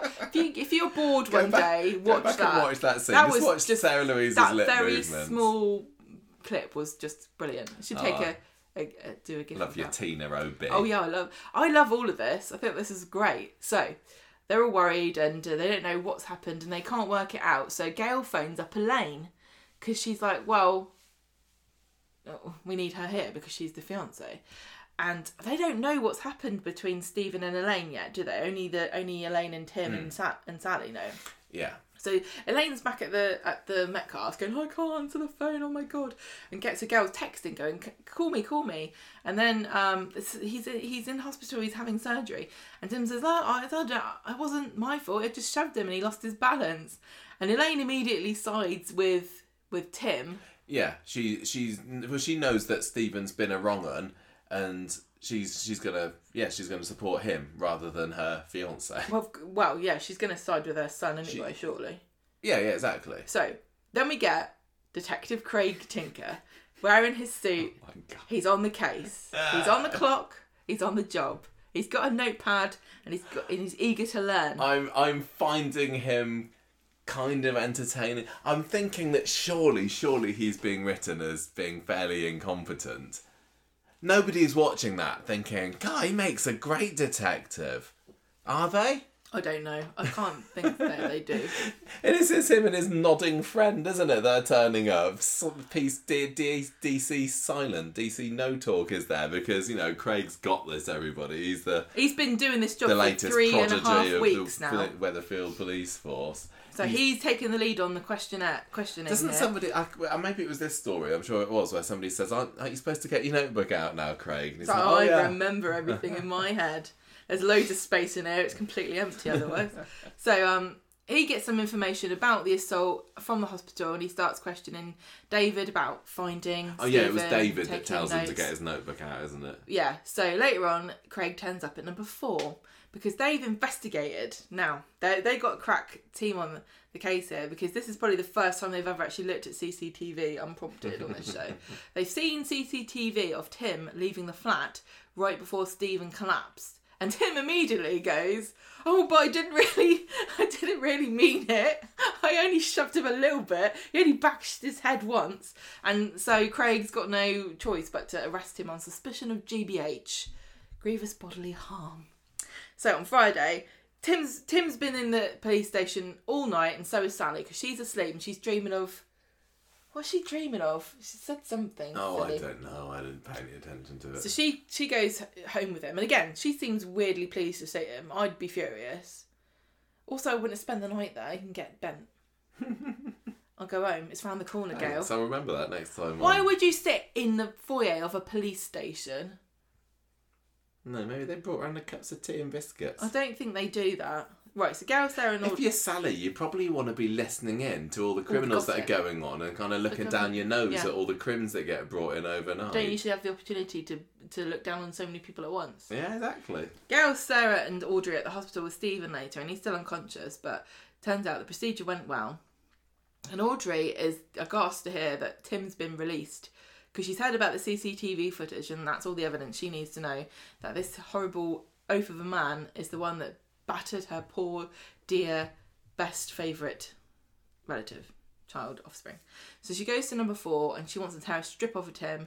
She tells him he should be banged up and Tim says, actually, it's your son who should be in prison. And this is where... this whole thing was just so interesting. It was fascinating to see. And I'm sitting here the whole time going, this can't be what brings Stephen down. This is not how this story ends. It doesn't end with Tim finding a bit of paper in a red box. No. It feels like it's too early for this to be the end, but... Well, it's also nothing to do with any of the... it's got to be something murdery, that he's going to be caught in the act or something. He's gonna be unmasked as a killer. He can't be unmasked as a fraudster. That's boring. Well, yeah, exactly. So all the way through, I'm thinking, how is Stephen going to get around this? This is a bit tricky, isn't it? Because now Tim's telling Audrey, I've got this life insurance policy here, and Elaine doesn't sign it. It wasn't her signature. He's taking this out in her name, and he plans to kill her. And Audrey's like, this is stupid. It's your joint life insurance policy. Maybe it's actually you two planning this. Maybe you are the one that made this policy, and Tim is the one that's trying to kill Stephen to get hold. Yeah, so that Elaine can get all the money. I mean, on the basis of the evidence so far that Audrey knows, that makes more sense. If Stephen hadn't cancelled this life insurance policy at the end of the episode, I was kind of thinking, well, maybe eventually this is where it all ends up and Stephen ends up dying, as is, the tradition for Coronation Street serial killers, and Elaine gets to retire with £1 million under her belt. That would be really funny. But, no, he cancelled it. No, silly. Didn't think ahead to irony, did he? No. So... she's having none of it, and she goes off in a huff. She goes back to the hospital and she tells Gail all about this. And Gail's like, that doesn't make any sense. Why would Elaine and Tim try to kill Stephen? That's silly. And so Stephen then, he's in his hospital bed. He immediately starts stirring and waking up, and Audrey jumps. Is like, what happened? Stephen, can you remember? And we don't get to see what he says. No. So, next thing we know, Craig and DC say nothing, arrive at number 4, and they tell Tim and Sally that Stephen has woken up and he has told them he slipped. It wasn't Tim after all, so they're dropping the investigation. And Elaine's like, what the hell? This makes no sense. She's completely confused. Tim has told Craigie that he shoved Stephen, Yeah. didn't he? But Stephen's claiming that the accident was unrelated to that and he just slipped over. Yeah. Yep. So Elaine's like, this makes no sense. I'm going to go and see him and find out what he's playing at because I don't trust him and this feels like another play to me. So Sally goes around to see Audrey and Gail. And Audrey's a bit embarrassed because she's flinging around accusations. And Sally and Gail have a hug and they're just glad that they're not having to argue anymore because they're busy friends. But Sally is still, and I think this came a little bit later in the episode, she's upset that she's lying to Gail because she knows that the shove between Tim and Stephen was more serious than maybe Tim said that it was when he was singing Like a Canary. It's almost certain that Sally was twigged that it wasn't actually a slip. Yeah, she knows that. She knows that he was shoved. Yeah.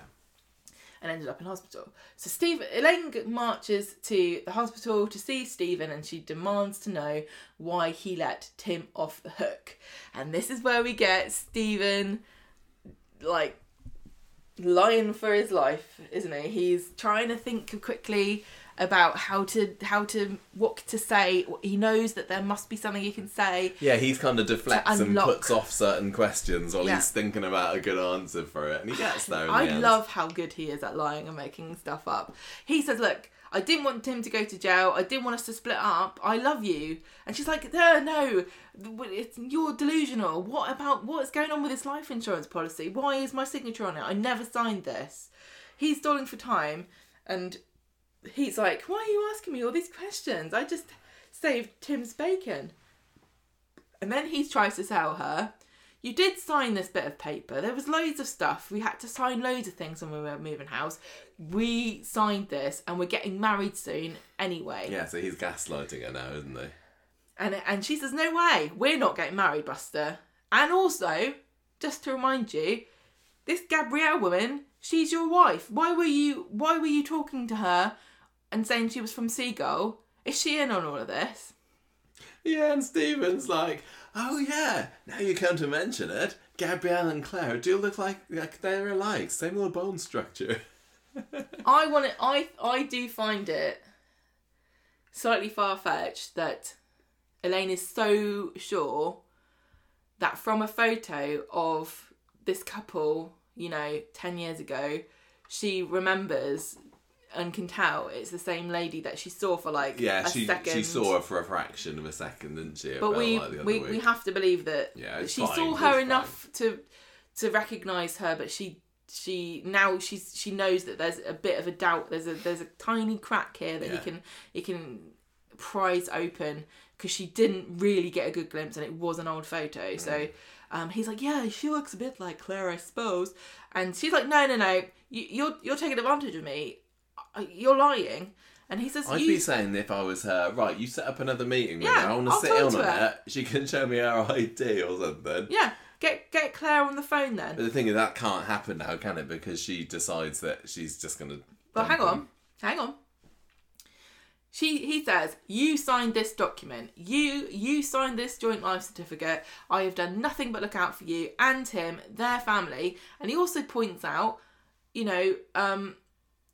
I could have died. I'm the one who's nearly died here, not you.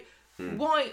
You're the one that stands to benefit more from this. When you collapsed the other day, that was after you'd already signed it. I kind of lost track of what was going on. Well, they were both just talking about the fact that they're getting on a bit, and Stephen was basically turning it around on her and saying to her, I'm the one who nearly died, not you. You were fine. I thought he was saying that you collapsed and then you signed it. Oh, I don't remember. Was it the other way around? I don't remember now. Whatever it is, it could well be. It was plausible. It was totally plausible. If they look at Elaine says, if I compare dates, will I find out that matches? You're right, because he says to her that you were woozy from collapsing, and that's why you probably don't remember that you signed it. But honestly, if I was him, I'd say you have to have life insurance to have a house. I don't think this is true. If you don't have a mortgage, I don't think you need to have life insurance. But we're getting married, we're a couple, and we live in a house together.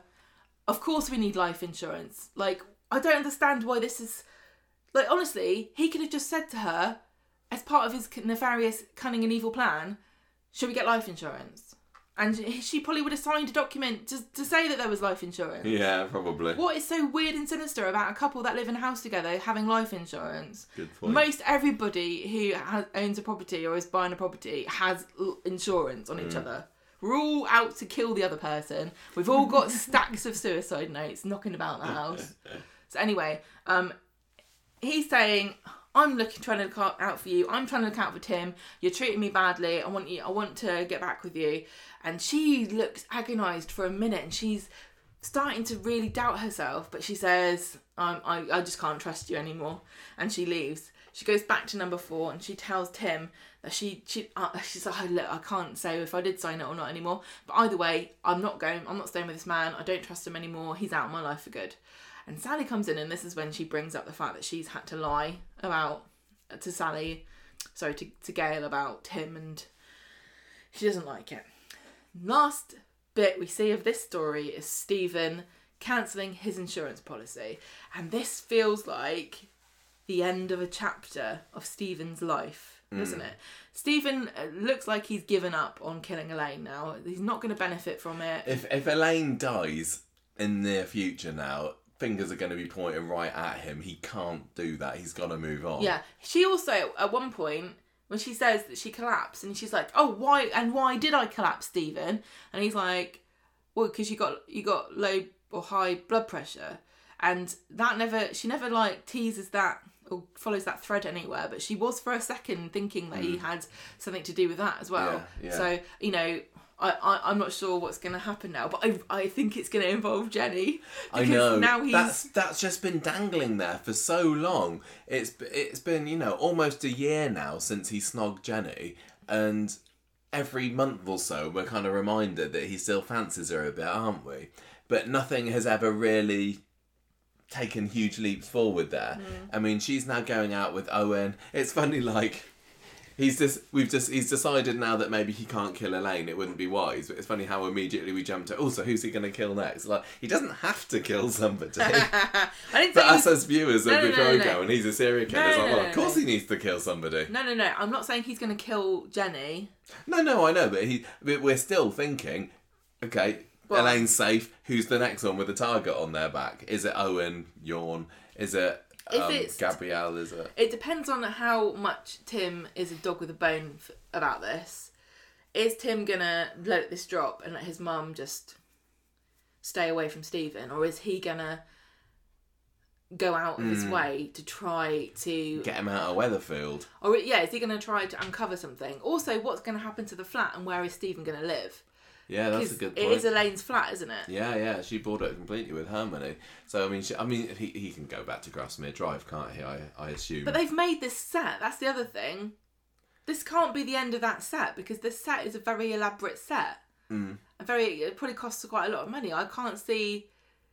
But is Elaine going to? Because we know what she's like. She's very weak-willed. Could she still take him back? I hope not. No.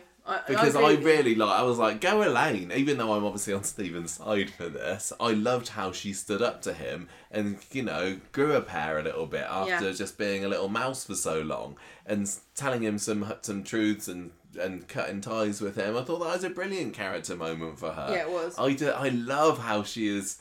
These suspicions have been building very nicely over the past 2 or 3 weeks, haven't they? And now it's all come to this. It's amazing. And it's funny. Yeah, sorry. And, Audrey's got Stephen. Stephen's got Audrey on his side.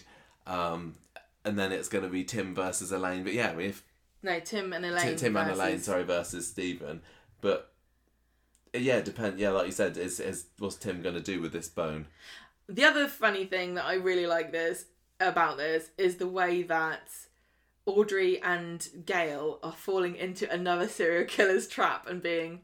Well, no, Audrey was never... They're going to feel so stupid. So this is now going to be the second time that Gail was duped by a serial killer and took their side. And the last time Audrey was gaslit into thinking that she was going crazy, or Richard Hillman tried to make her think, everyone thinks she was going senile. And she's now being convinced by another serial killer that another woman has got a mental health issue. Yeah. And she's fallen for it. Well, she's 20 years older now, isn't she? Well, of course. Why would you not? And this is, this is your son you'd you're absolutely talking about. take Stephen's side. I just love the Platts. I love this storyline. I think it's great. I don't know what's going to happen next. I've got no idea, and that's what I really love about this. It is in no way formulaic. No. It's not like, well, obviously now this is going to happen, this is going to happen. I've not seen any spoilers or previews or anything. I don't want to know anything. I've got no idea. I love it. But I would hope that this is the time when it moves on to Jenny, because she's going to be, if she gets involved if she gets involved in this storyline, magnificent. Yeah. And also, Tim is basic. Great stuff for this week. This has been the best week of this storyline for a long time. Oh, love it. Right, let's get on to the carting Miss Courtney storyline. So we've been wanting an Aadi story for a long time. Ever since Adam took over the role. When was it? 3 years ago now, I'm going to say, maybe 2-3 years since he's been Aadi, and he's been this kind of lovable doofus. Adam Hussein, the actor. Adam Hussein. I thought you were like, how is Adam? No, not that Adam. Adam Hussein. He's been this kind of lovable doofus as a character, a little bit useless. Evelyn has been getting the better of him, every moment she can at the shop. Remember when he was doing her performance management the other year? He's proven himself to not really be that brilliant a businessman. No. Well, clearly things have changed since then, because he's so good that he can get hired for a job after having one brief dinner meeting with somebody. Well, Aadi's definitely gone off the boil since the Alahan's car crash of terror. Oh yeah, for sure. But I still really love the character. Mm-hmm. I'm just somewhat wary of this story, but I'm not keen on this story. I'm giving it a go because it's an Alahan story, because it's Aadi. Feels a little bit different, even though it's yet another secret affair story. I don't know. So let's remind ourselves of what happened. Amy is starting work at the shop on Monday, because obviously this job is not good enough for Gemma to take, even though she's in dire financial straits. Dev is making quite heavy insinuations from what he can see that I've written Adam here, which of course I mean Aadi, is flirting with her. Later on, Aadi has beaten some business guy called Darren at golf. So, this reminds... Dev was talking about this Darren bloke, and I wasn't taking any notice about what he was saying, because it was all just blah, blah, blah, business figures, financial meetings kind of thing. And then it turned out that it was actually quite important. So if you were on the same space as me, what it is that Darren is this big name in off licenses, right? Okay. And he's buying up some smaller Freshco's outlets in order to turn them into off licenses, and Dev is interested in expanding the Alahan Empire again, and he wants to get in on this. So he has this meeting with Darren at lunchtime on Monday, brings Aadi along as well, in the hope that he can tempt him into inviting him to join him in this endeavour that he's undertaking. Well, hopefully Darren's smart enough to realise the last time Dev had a chain of shops, they all got firebombed by a crazy lawyer. She didn't mention that. So, Aadi, they go out for this game of golf. Of course, we don't see it because we never do. Aadi's beaten him, but he was like, I was trying to let him win. I was easing off a little bit, prodigy, but I can't do so. There's only so much that I can do. I like how they still keep that about him. I do like the fact that, when he was little, he was a golf prodigy. And but Dev's saying to him, look, you don't want to beat him too much, because we need him on our side. I'll tell you what I don't like about this. The fact that I've seen this child grow into a man. The fact that I've watched Coronation Street long enough to remember when he was a tiny little kid. I remember when he was born and all that kind of stuff. I don't like that at all. It's not. I don't think that's right. So they have this meeting in the bistro, and Darren says, right, I'm looking for investment partners here, and Dev's interested. What about me? And Darren says, well, you got the cash, and Dev's like, I'd have to look around. And Darren's like, straight away, no, not interested. If you haven't got the capital, sorry, I don't need you. I don't want to hang around waiting for you. Yeah. But what I do need is a general dog's body to do various menial tasks for me, mostly which consist of taking my wife around in my swanky car. How about you, Aadi? You've shown an awful lot of gumption and business nous.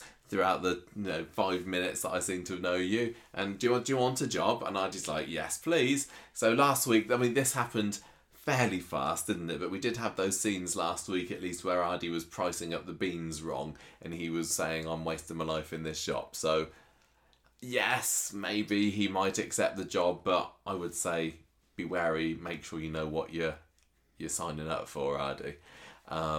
So in the pub later, Dev says, like, tomorrow's going to be make or break for you, Aadi. First day on the job, you do a good job, I can remortgage everything. We can have the cash. We can invest in this Freshco's off-license deal. It's going to be worth it, Aadi. You just need to keep Darren sweet. Don't go shagging his wife or anything, because people don't usually like that. Wednesday, Aadi starts off the day all suited and booted. He's all done up posh for his first day on the new job. And Amy was there inviting him for a gala that the Shoulder Volunteers, this counselling service that she works with, are doing. And he's like, yeah, I'll go along to that. He doesn't. So Shoulder Volunteers also sounds like a company that in the 80s loaned women power suits with shoulder pads in them to intimidate everybody. Intimidate us menfolk. Yeah. You know how everyone was scared of Margaret Thatcher because of her amazing shoulders? That's it, yeah. Yeah, that's the only reason she got the job. So we see Aadi later driving around in this really swish red car, and with Darren in the side. So he's been trusted to drive this thing already. And Darren gets out, they park it outside the garage or something. Darren goes off. Aadi's saying to Dev, I've been a bit of a boring day, really. I wanted to do business stuff, but I've just been driving people around and doing general menial tasks. Darren's barely even mentioned this Freshco's deal, so I've not been able to put a good word in for you, I'm afraid. So Aadi and Darren go to the bistro later, and Aadi tries to bring up the Freshco deal into conversation. Darren's like, oh yeah, next few days we'll talk about it. He's clearly got his finger in so many pies that this particular branch of it is so insignificant. He also asks Aadi at this point to give his wife a lift later. Business deal. You know, Mrs. I can't remember what Darren's surname's supposed to be, but loads of cash. Courtney Loads of Cash is there, clearly it's having like Chloe just Moneybags. Yeah, clearly having just done her morning shopping at the precinct. She loves it. She loves the precinct. She's just a basic girl in touch with her roots. She likes a kebab. She likes shopping at the precinct. I hate this so much. Whenever they want to, they're like to sort of make a girl seem interesting or outgoing, they always have her eat some outlandish. Like, I know I look thin, but I am going to eat a kebab because I love them. And I'm like, yes, humans like kebabs. You're not special because you're a lady that eats kebabs. Yeah, but the thing is that Darren doesn't let her, does he? He's got her on this diet to keep her young and thin and beautiful, but she just likes a sneaky kebab every now and then. Kebabs are very ageing. Yeah, what needs to happen is she needs to find fellow kebab lover Gemma and then give her a load of money. And then that's that problem solved. They can both sit in... Gemma can drive her around all day and they can eat kebabs in the car together. Yeah, it'd be brilliant. Anyway, so Aadi meets up with this Courtney, and she's a piece of work, this woman, isn't she? She is a minxy, tarty, doll dressed up like a dog's dinner. She's like... All right. She's got covered in slap. She's got these big pouty lips. She's got her hair pulled back. No, I'm not criticising the actress's appearance. Okay. I'm saying that they've made a good job of costuming her like some dolly bird that's clearly just arm candy. She even mentions that herself in today's episode, doesn't she? She's got many assets. She's got some and you can see couple all of big assets, yeah. Plunging neckline. And she's there just being all sexy in the car. And she says to Aadi, right, take me home, but I want a kebab on the way. So he takes her off to Prima Donna and saying, oh yeah, I know the person who runs this. He obviously doesn't want to admit that he is associated with it because I don't know why. Well, no, because he's doing business with this, this big business mogul, and he doesn't want him knowing that he's involved in... Are you kidding? That doesn't make any sense. A tacky kebab shop. I don't know. You think an off licence has got more cultural cachet than a kebab shop? Anyway, I don't know what it was. They share some chips together, don't they? And they kind of She's feeding him. She's like going, oh, I love a dirty kebab, me. Look at it, I love to get all the sauce all over my chin. Yeah, I love everything dirty. I like it dribbling down my face. Down my cleavage. Oh, I need a napkin to wipe this up. She's another... disgusting trollop. Was she another Liverpudlian lady as well? I'm surprised you didn't bring this up already and doing a voice, because I know how much you love do that. What is it with, we got her this week. A couple of weeks ago we had Cassandra. It's almost bringing the city of Liverpool into disrepute. I can't. Coronation Street. Can't allow it. So anyway, Aadi gets back home after a hard day's driving and chip eating to tell Deb all about what he's been up to. And he's just not really impressed that his main tasks involve shuttling Courtney from place to place. Why can't she drive herself? Is she just drunk all the time or something? No, she doesn't. These ladies just want people to wait on them hand and foot.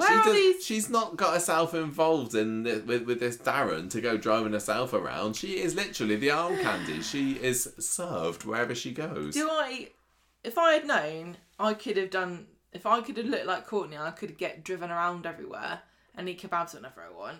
Actually, I'd get that already. And I don't have to. Yeah, I drive you around all over the place. Yeah, it's You great. don't drive yourself places. I don't have a car. Anyway, so we also got a little bit where Asher says that Amy's mad that Aadi didn't get a chance to go to the gala, but that didn't really go anywhere. The shoulder gala. Yes. But we do get a text from Courtney, or Aadi gets one, saying, thanks for the kebab, it'll be our little secret XXX. Mm-hmm. So this is the beginning of the secret love affair. It all started with a sneaky kebab. Snog affair. Well, we don't Grooming. But is that what you're calling it? Yeah. Well, so what happens on Friday is that Dev's got his breakfast sorted for Aadi. He's well proud of him doing this job. He wants him to be... He's made him smoked salmon. On bon form for his... Bottom form? No, on bon form. Oh. It's French. On top form. I'm being cultural. For this business malarkey that he's going to be up to today. Aadi's still fed up of being a dog's body. So Darren and Aadi are in the bistro later. Aadi tries to bring up this Freshgos project. I just want to say one thing. This kid is so entitled. Aadi is so entitled. This is his first job that he's got from someone who isn't his dad. I know. Right, and he's been doing it for a day, and he's shirty because he hasn't been given the CEO's position. Exactly. Yeah, I know what you mean. Totally entitled. Most people his age, stacking shelves or doing waiting tasks, tables, which is what he's washing doing now. Plates. Starting off at the bottom because he's not got qualifications for business, has he? I don't know. I can't remember I what don't he think did. he's got He's much. not got a degree. No, exactly. I don't know what he's expecting to achieve. Mike Baldwin one day. didn't have a degree. Well, neither did Darren. But I'm not saying you need a degree. But I'm saying if you don't have a degree, you don't go into a job immediately on the second day going, no, all that crap. I'm not doing any of that nonsense. Yeah, I want to be partners with you. Yeah, we're equals. Yeah. Darren, me and you. I know. But he doesn't want to be a dog's buddy. He wants to talk about business. Yeah, so he tries to bring up this Freshgos deal, but it doesn't really get very far because Courtney comes in and she has a big old snog with Darren, sits down next to him. Turns out that Darren wants Aadi to take care of his wife again today, by which he means drive her around the shops. Doesn't she have any friends? No. Okay. She probably doesn't. She's so obnoxious. She seems like the sort of person who'd want to be friends with her. Although maybe similarly obnoxious women like hanging around each other and cadging off each other's other halves. She needs a friend. She needs a cloud of tiny dogs, or like a gaggle of kids. Oh no, she would never want a kid. I don't think. That's how you secure your dynasty legacy. with Darren. Yeah. Once he dumps you, you need to get that cash coming in somehow. That's why you get your kids. See? So Courtney's flirting all over the place.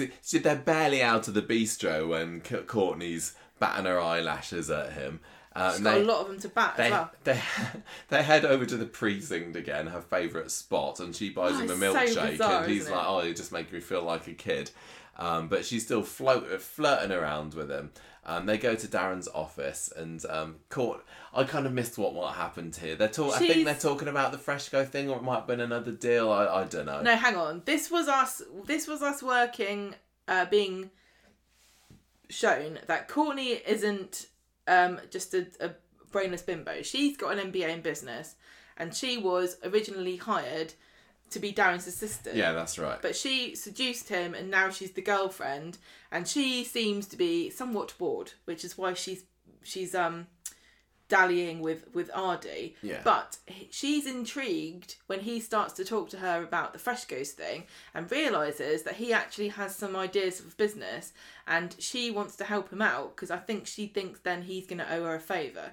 So she says that she's going to help him bring up this fresco stuff, right? Oh, I missed that. I'm pretty sure that she kind of helps him to get an in to start to talk, to have Darren take him a bit more seriously. Oh, okay, thank you. That's what I think happened. Maybe. Oh, it doesn't matter. But basically, by the end of the scene, Darren has said to, right, maybe we could have a meeting set up with Dev if he's interested and if he thinks that he might be able to get the cash. Aadi says he might actually be able to invest in this with money, not just ideas. So Darren, Aadi, everyone has Dev ideas. meet up in the Rovers later. Courtney arrives a little bit late as well, and Aadi does a gulp. He didn't know that she was going to be there as well. Yeah, when he sees what she's looking like. The men all talk business, and Aadi impresses him with his knowledge of convenience stores and how parcel drop-off ones are great for convincing people to shop there while they're getting their parcels. Do you know what my favourite kind of parcel to get at a convenience store is? What? An Argos one. Oh yeah, love Because Argos. although Argos does have an incredible number of convenient 1 hour slots throughout the day, sometimes I'm not home, and when I'm coming home from work, it would be incredibly convenient for me to be able to collect my parcel from a convenient store where I can also do my shopping for the evening as well. Sponsored by Argos. Anyway. No, we're not getting money for that, but it would be nice if we did. Also, I don't know if you can get Argos. I don't know whether you can. parcels Probably delivered. not. I don't know. Anyway, so it's this all going great. This was another hilarious moment where somebody says something incredibly basic about business, and everyone's like, "I never thought of that." What, a corner shop that does parcels? I just find it somewhat unconvincing that Aadi, who again maybe it's like the Toyah and Spider thing, the fact that we've not seen very much of this character for ages, we don't know. Is he actually really good at business?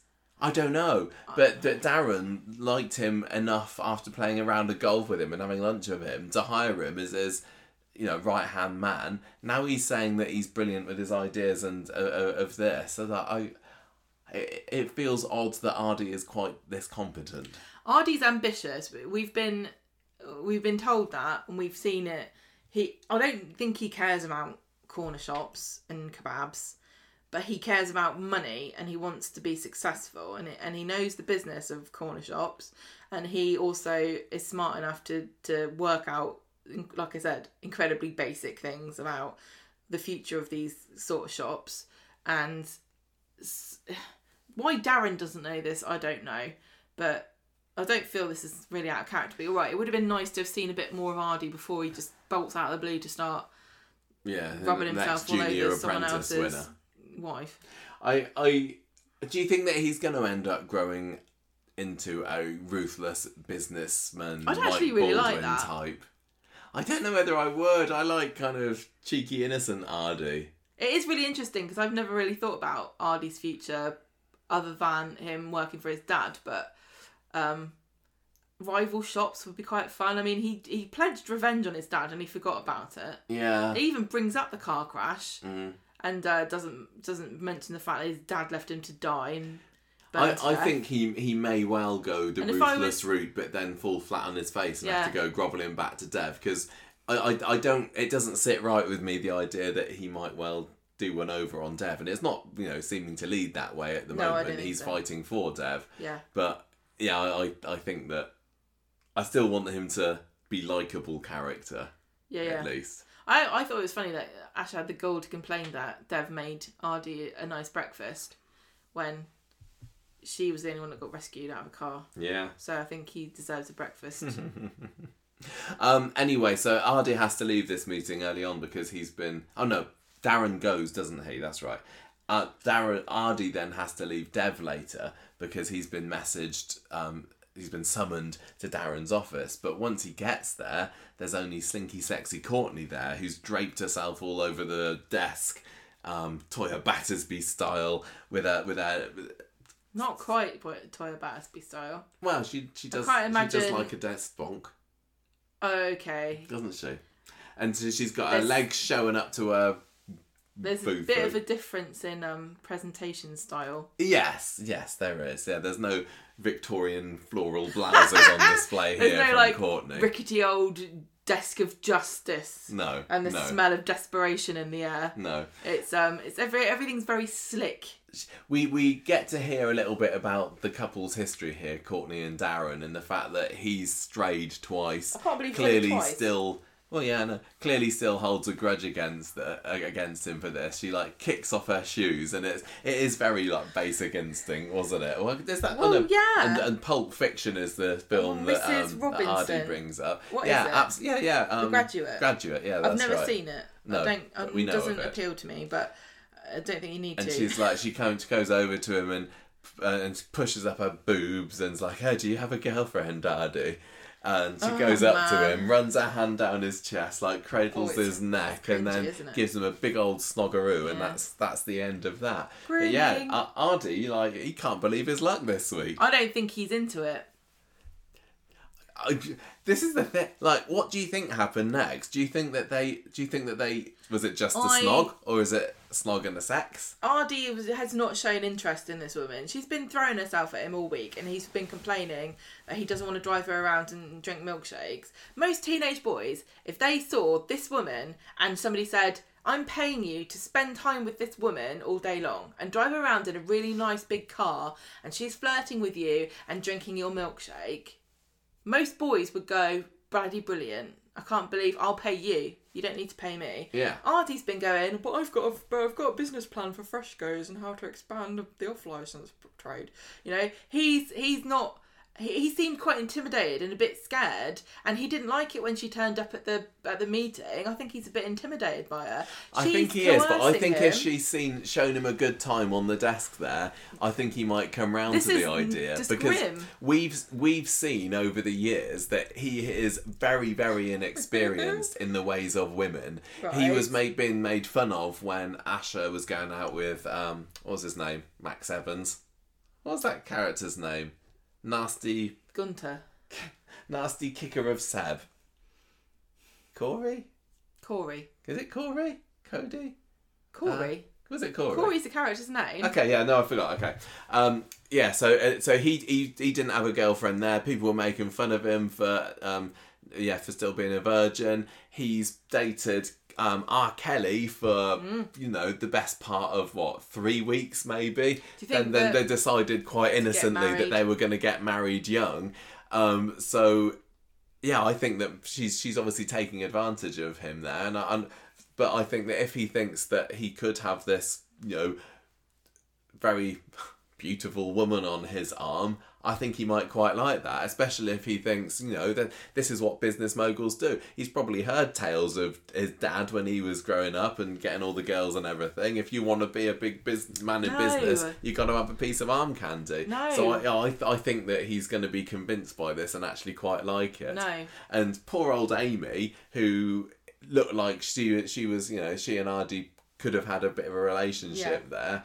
But he's like, "No, sorry, I've got a proper woman now, and it's like an older woman, more experienced." I think that he's gonna like this. No, she's pursuing him really aggressively. She is, and he's also smart enough to realise that this is a bad move. If he and his dad are going to go into business with Darren, you do not have an affair with this man's wife immediately, 2 days after you've met him. So I wonder, is he going to end up... I think... I think that they have definitely done the deed, and we're going to see them, the next morning or something on Monday's episode. If it was just a snog, I feel that we might have seen him pulling away or going off or something in today's episode. But the fact that we didn't makes me feel like they went off to bed or something. She's going to blackmail him now, and she's going to force him to spend time with her, and if he doesn't, she's going to tell Darren, and he's going to be torn now because he didn't even want this, and he's going to find it too difficult to juggle having an affair and also actually doing this business stuff that he wants to do. So do you think that she's actually interested in pursuing a relationship with him, or she wants to get back at Darren? Yeah. And she also seems incredibly bored. She does. She should write a book or something. I don't know whether she is. She's so bored. I don't know whether she's particularly interested in forming a long-term committed relationship with Aadi here, but maybe she should get on TikTok. Yeah, she probably is on it, to be fair. She could do a conspiracy theory TikTok. Or rate her favourite milkshakes and kebabs. So I wonder whether this relationship's going to happen, and then either Asher or Amy are going to discover it. Maybe the word gets through to Dev, and then Dev's like, "You got to stop it now, or we can't let Darren know." I'm proud of you, but also you're gonna sink the deal, man. What are you doing? Yeah, exactly. I reckon this deal eventually is gonna fall flat in the face.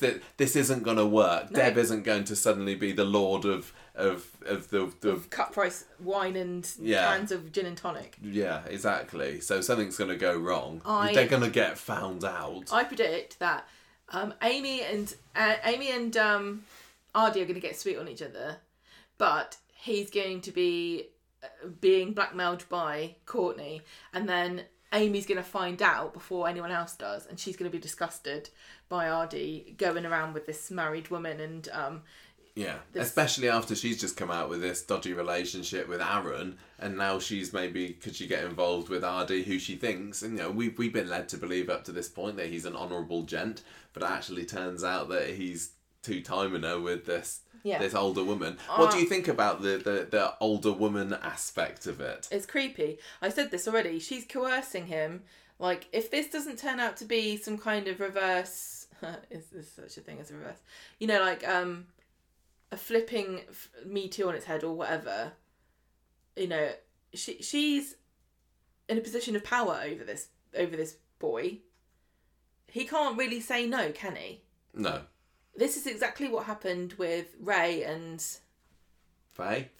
Because they rhyme, that's why I laughed, not because it was funny. But the fact that there's somebody who's in a position of power, who's older than you, who is kind of pretending that you have a choice in them sexually, advancing on you, and that the fact that there will be dire consequences if you don't go along with it doesn't mean that pretending. So do you think that next week he's going to be all aghast about what happened and gross? I think it's gross. I think he's going to think he's cock of the manor, cock of the walk, or whatever the phrase is. I know, but I feel this is like a super damaging message, and also I can't believe that Corrie wouldn't understand how. But it's just like a classic cougar story, isn't it? Yeah, but you have to be a bit tone deaf to not realise that Twitter will be full of people going, "Oh yeah, typical, women can do what they want, and whenever a woman does it to a man, nobody cares, but if it's the other way around, men will always get criticised." I can just imagine, I'm sure there are loads of people going on about it. "Oh, it's always the man, never gets to be the victim." I don't know. I don't think we should give sexists ammunition, for starters, and secondly, this is coercion, so... But I think that she may well be his type. Because and I also just want to say... I would say there are some similarities between the way that she presents herself and the way that R. Kelly did as well. I also just want to say that just because... say Aadi went along with it and he's perfectly happy, doesn't change the fact that it's incredibly problematic to have this... her pursuing this kid who's under her thrall, who's been employed to drive her around. Yeah. It's not a funny, sexy story. It's not. This isn't 1985. This is, current year, and you can't just forget what the year is. There. You can't. It's a meme, and you can't go round. Is it? Yes. Oh. You can't go round preying on people that you hold power over. Well, I'm sure. Whether you're a man or a woman. I'm sure that Aadi will come out of this relatively unscathed, but yeah, I don't see good things for Debs. business or money. Courtney's going to be a very one-note kind of just vampy sex pest, or do you think that we're going to see her cry about how sad she is with all her money, an empty house, and Darren? I'm not expecting too much depth from this character. But I don't know. I'm not either. I don't think that's what she's there for. I think she's there to make all the men go, wow, I wish I was Aadi, being sexually I have to say, she's not deprived. my type, Gemma. Well, I would hope that she wasn't, because why would you be with me? Right, just before we move on, I do want to give a shout out to the best Dev line of the week, which is when he was talking about wanting to be Richard Branson, not Elon Musk. Mm-hmm. He says, not as rich, but better hair. And then he kind of goes, ha. Yeah, he does. He's so great. Was that in the script, or did Jimmy just add that Jimmy's extra? like adding it in. Yeah. Right, the Brymance storyline, Gemma. That's just me. Lower this stakes was, again, now. Weird. This was weird, right? Isabella. This Isabella has been knocking about, how long now? 3 months or whatever? God, feels like an ages. eternity. She turned up as... This story's been brewing for ages. And this, at the end of this, it feels like it was a way to make Brian and Mary... Yeah, when we got to Wednesday's episode, I think it was, and the whole Mary pretending to be Brian's girlfriend and Brian... I was like, oh, is this just a vehicle for the Brian and Mary romance? I had literally no idea. What a long, convoluted way of getting them together. They didn't give Isabella a fair shake on this, I don't think. This could have really have been a more funny and bombastic story, but they just flubbed it at the end, I thought. On Monday... I didn't mind it. I found Isabella a bit funnier this week, actually. I liked it. I think Isabella was interesting. She wasn't as funny as she could have been, but... No. I liked hearing her speaking in Italian on the phone. It was good fun, wasn't it? On Monday, we get to see inside the cabin for like the first time in 25 years. Yeah, I don't know how long it's been, but it feels like a very long time since we've seen the cabin set. Brian and Rita in the cabin together. Brian and Isabella have returned from their jaunts around the northern Riviera, and Brian's not had a great time. But Isabella says that he has, and he didn't want to come home. Brian and Mary go to the pub later, and Brian's like, oh God, that was awful. I can't get out of this. I've got to pretend to be dead or something to get rid of this woman. And Mary says, just tell her that you need some space. So in the florist later, Mary's trying to get Brian to tell Isabella about the pest in his flat and maybe that she should move out. And this was her coded way of trying to get Brian to bring up to Isabella that he wanted her to move out. And Isabella's like, oh, I'm not afraid of a mouse, but I do want to go on holiday again because I bloody love Blackpool. I cannot imagine an Italian woman walking around Blackpool having a good time. I'm sure that she might, that some might, but maybe not Isabella. Where do you think in Italy is comparable to Blackpool? I don't really know Italy too well. Maybe someone can go and tell us what they think. So in the pub later, Brian tells Mary and Eileen that he's going to speak to Isabella, but he wants to find the right moment. What does Eileen come back into this at a later story? What do you mean? This was Eileen's first appearance of the week. Eileen looked very different this week. I thought she looked magnificent. Lots of people said the same as us, which was it took us a few seconds to realise it was her. When she walked out of the toilets, I looked at her and said, oh, that extra there looks a little bit like Eileen. Both of us thought that exact same thing. We both said and then she starts speaking. It's like, oh, it is Eileen. It is Eileen. So she's got her hair trimmed very differently now, hasn't she? And she's got like what's it called? It's like a cut, like a short, shaved up head. Yeah. I don't know. And she's obviously been on a weight loss regime. She's looking good. She's looking very svelte. And she looks very different. She looks more glam. And I made the mistake of complimenting a female actress's appearance on Twitter, and of course attracted a bunch of trolls who were very keen to tell me that I was wrong. They didn't like the way she looked. You also had lots of people stealing the screenshot that you took, didn't you? Loads of people. Yeah, and we can tell it's ours because there's a reflection on it because we just photographed the TV. Yeah, literally do not need to watermark our pictures because I can see the reflection of our window.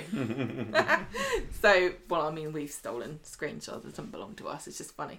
So, Eileen looks fab And also George is looking quite trim George as well. He's also quite svelte. Was there a story where George and Eileen have been locked in a basement somewhere?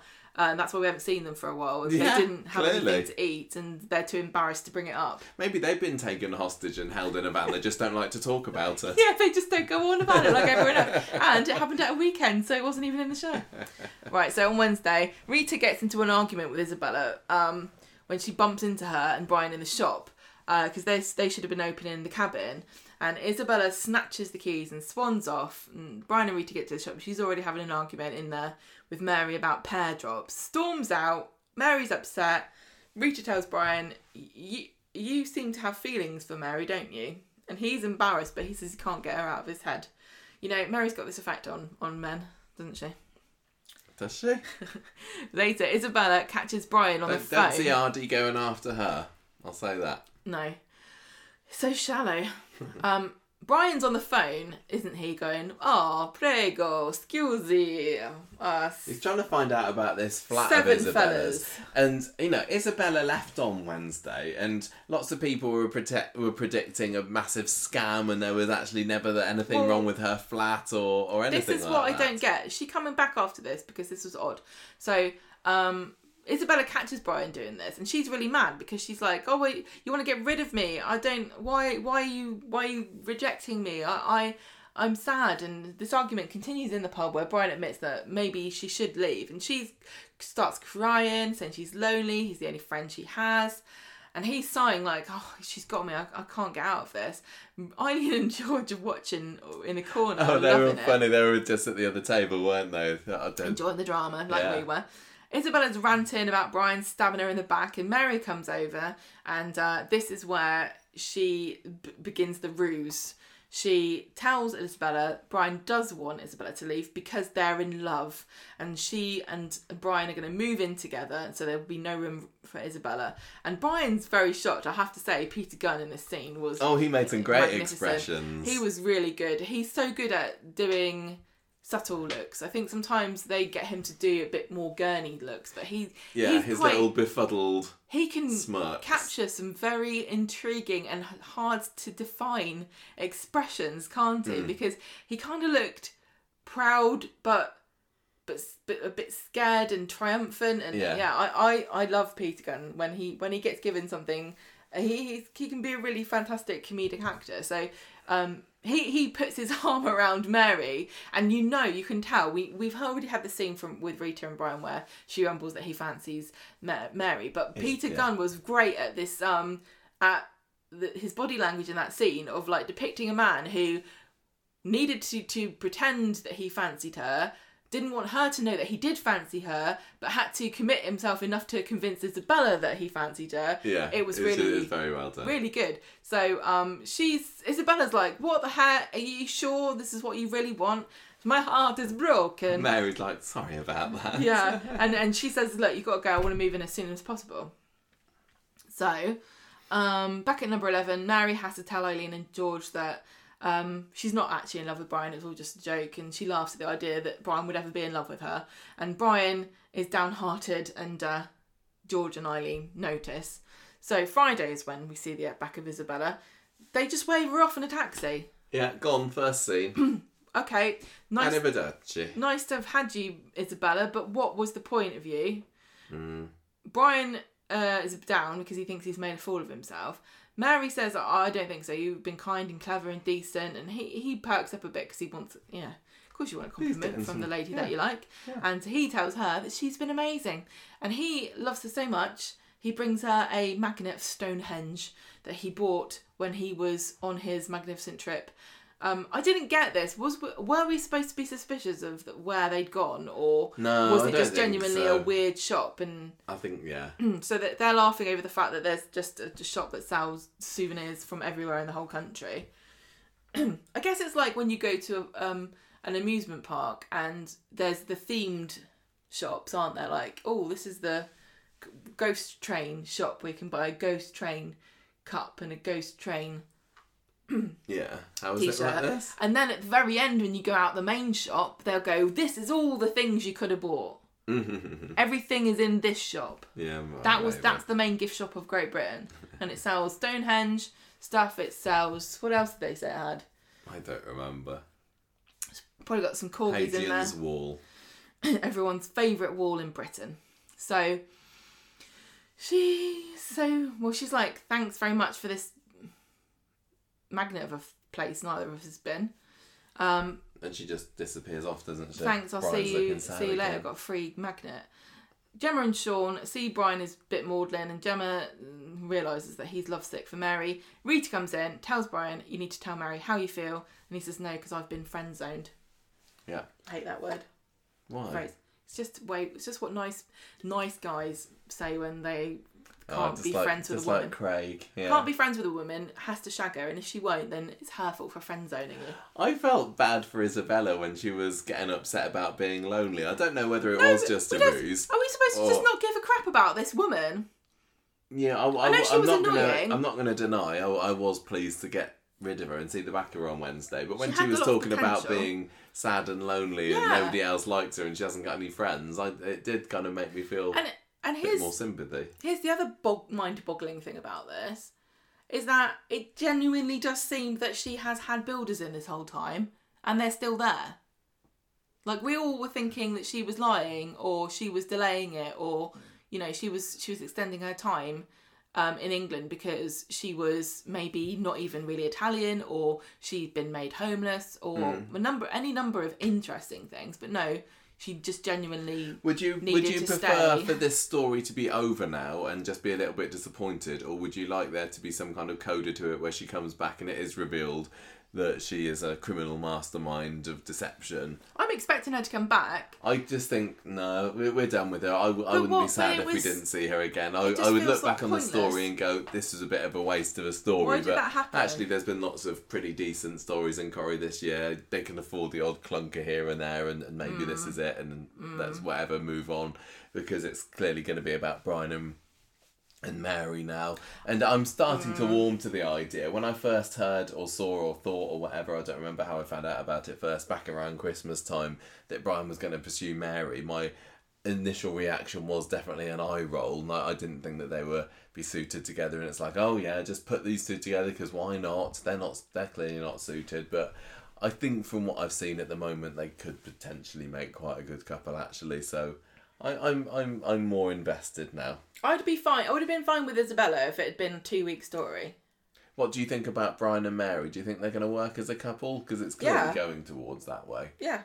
I'm just wary of things with both of them, to be honest, but mostly Mary. I can't see anything changing particularly. Can well, you? Exactly, because they hang around each other all the time anyway. They're already hanging around each other. I literally cannot see that this was going to make a blind bit of difference, honestly, in Coronation Street, so do what you want. But why have Isabella in it for like 3 months when 2 weeks would have been far more than enough to have made this character interesting, condensed some of her antics into a smaller space. Yeah, if the end goal of it was just to get Brian and Mary together, didn't need all of this preamble. I don't even know how long she was in. I keep saying 3 months, but I don't actually know. Right, so the Max and Reese and Lauren storyline, not the strongest part of this week by a long shot. Basically, Jonah sees Lauren in the cafe and has Leanne sees Lauren in the cafe and has a bit of a Mardy moment at her because she blames her for Toyah getting kidnapped. And Shona's there saying, yeah, Max, you're wasting your time with that one. She's a wrong one. So Lauren goes back to number 8. She's pretty down in the dumps. Max says, look, you're not a bad person. Don't listen to what these people are saying. You were under Griff's spell, just like I was. We were groomed. And I don't want you going back to that. And if you leave now, you might well just get sucked up into something else dodgy again. So you stay with me. And then we get a phone call, or Lauren gets a phone call from her dad, Reese, because it's his sentencing coming up on Wednesday, isn't it? And he wants her to go there. She says, yes, I'm all you've got, but Max isn't impressed. He wants her to completely cut ties with him and says, look, if you go there, I'm not having anything to do with you. I'm kind of at this point thinking, have we seen the last of Sabrina?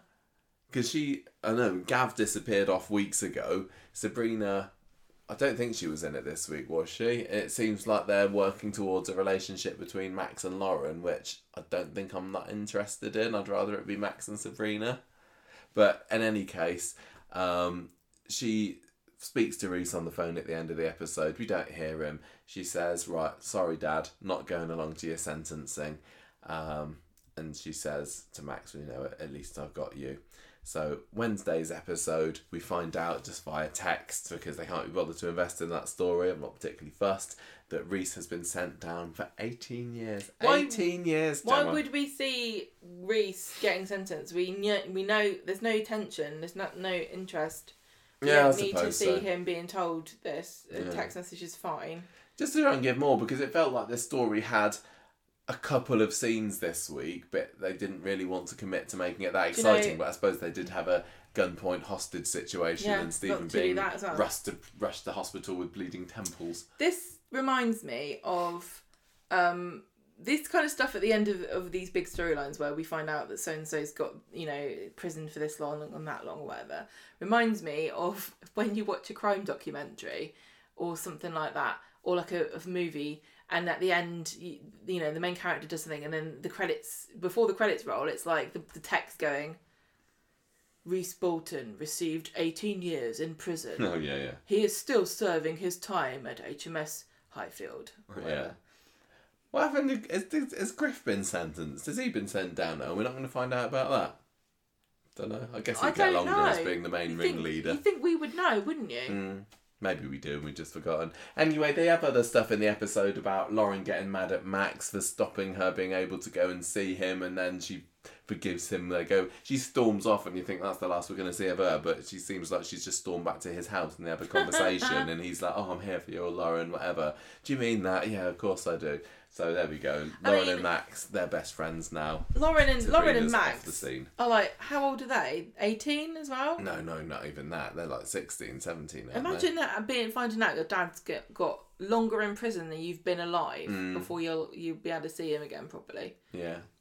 It's another one of these tragic young things like Kelly. Her dad disappeared, and then she found out that she'd been murdered and everything. So she found out she was murdered. She found out that he'd been murdered, and I'm surprised. I thought that when we had Lauren and Max together earlier this year, like going back January, February time, I quite liked them as a couple. But now I'm not so fussed. But maybe that's just because Sabrina's come along and I prefer her as an alternative. I prefer Sabrina by quite a lot. Well, she'd like to message that on Instagram today, the actress who plays Sabrina, because I said that we like Sabrina to one of her posts, and she hearted it. If I was her, I'd like that as well. That's it. Not particularly interesting, to be honest. Paul's story. Over to you, Gemma. I'm starting to get a sore throat. Oh, yeah. Oh, don't do that. Okay. On Friday, Daniel is visiting Paul. What? Oh, yeah. Right. You reminded me of this because I have a memory like a goldfish. I was like, why does Daniel know Paul? And you were like, they live together. Yes, that's right. I forgot. Sorry. So Daniel's going, I'll come to support you and give you a hug. And I don't really know what to say, but I'm here. And also, was it sad or weird or creepy? I guess when you're dying, everything's sad and weird and creepy because Daniel's like, oh, I know someone who died.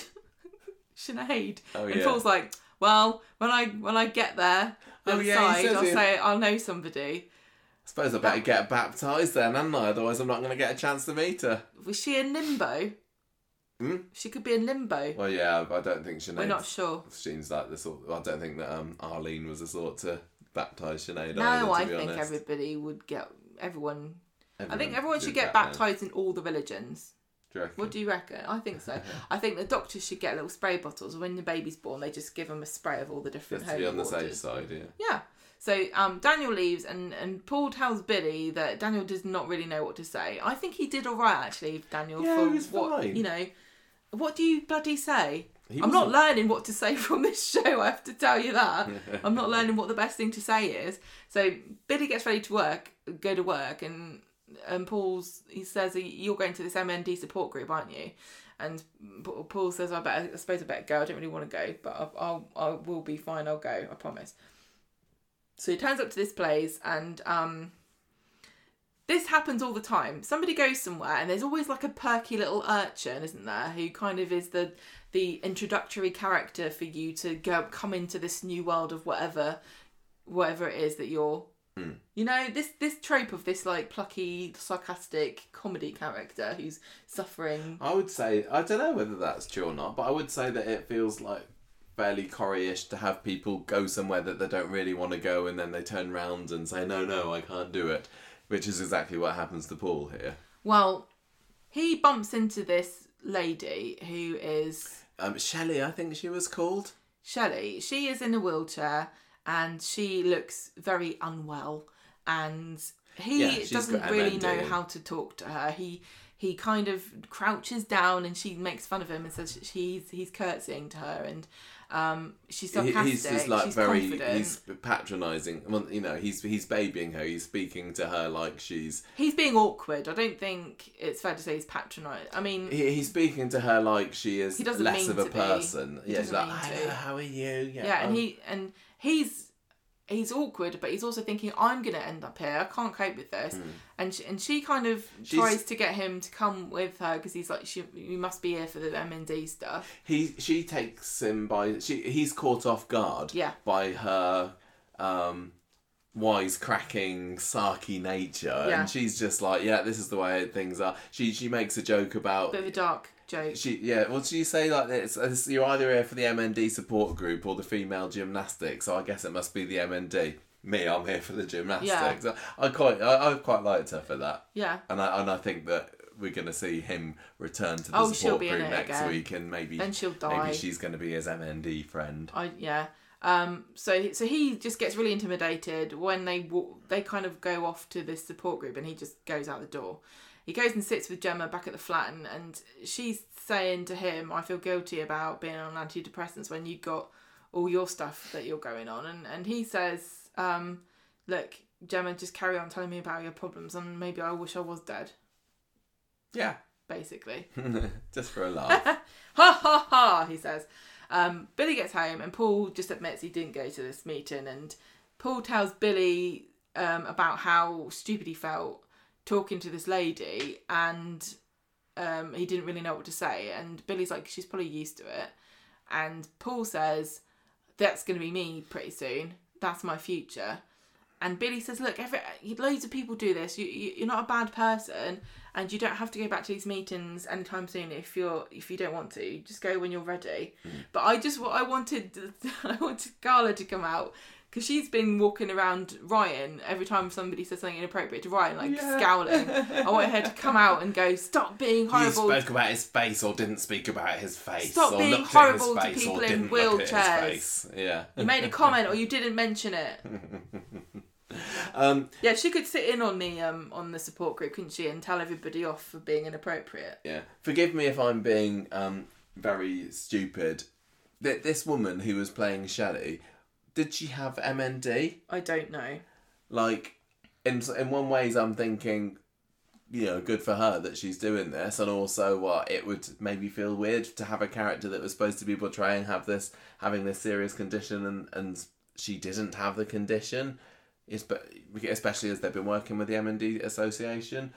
But on the other hand, you're thinking, is it somebody with... I honestly, I'm not sure about that, but I'm interested in seeing more of her, and I think that getting him out into a support group is a good move for the show.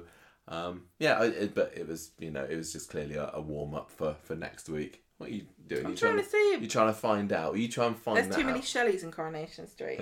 Shelley on one, you got a lot to answer for. The only other thing we had this week storyline-wise was the Damon child story, where poor old wallet stroking Adam, who's so excited about this baby that he's soon going to be able to get the scan of and find the... Yeah, he's got his little window in his wallet, hasn't he? He's like, I'm going to have a picture of my baby in here soon. Well, Sarah's getting nervous because they're going to have a scan that is going to tell them the sex of the child, which will happen with a blood test, because they're going to be earlier than you could see whether it's got a winky or not. Yeah. So they're going to have a blood test, and she's like thinking, that might be a problem for me, because the last time I had a blood test, I threw it in the bin. Yes. So she might be compelled, like if she sees a bit of paper with DNA written on it, she might just throw it in the bin immediately, and then the jig's up, isn't it? Yeah, she's worried that next week it's going to become clear that she's been lying about what happened to the results, or is they actually going to find out that the baby's not Adam's? Or they might say something like, "Oh, hello, Mr. Barlow. It's so good of you to raise another man's child." Yeah, so I admire you. Her mind is probably racing about all the things that they might say, even though they probably wouldn't say any of it to be professional. But he's just excited about being able to see this little baby. But little baby. When he goes to work later, he has another panic attack, doesn't he?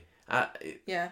And I didn't really get why. What was it that instigated that? So, talking on the phone about being a dad. Oh, yeah. And then it's like, I didn't need that. And it had another silly camera in the face scene. And then he goes and locks himself in his office while a poor client waits outside. And then later on, when Daniel comes round, the client's gone. And that's kind of about it, wasn't it? Yep. So I still don't know who this person was, I'm afraid. We've not been able to find out. No. Well, the Coropedia is not going to be updated with today's episode yet, that's the thing. Okay, so not so fussed about that story, but both that and Paul seem to be the warm-up stories for next week, so I'm sure we will have plenty of stuff to talk about for that storyline when we eventually get around to it. Like we said at the beginning, it's going to be a little bit, half a week later than we'd normally be doing it, but you will get that episode and you will get that discussion.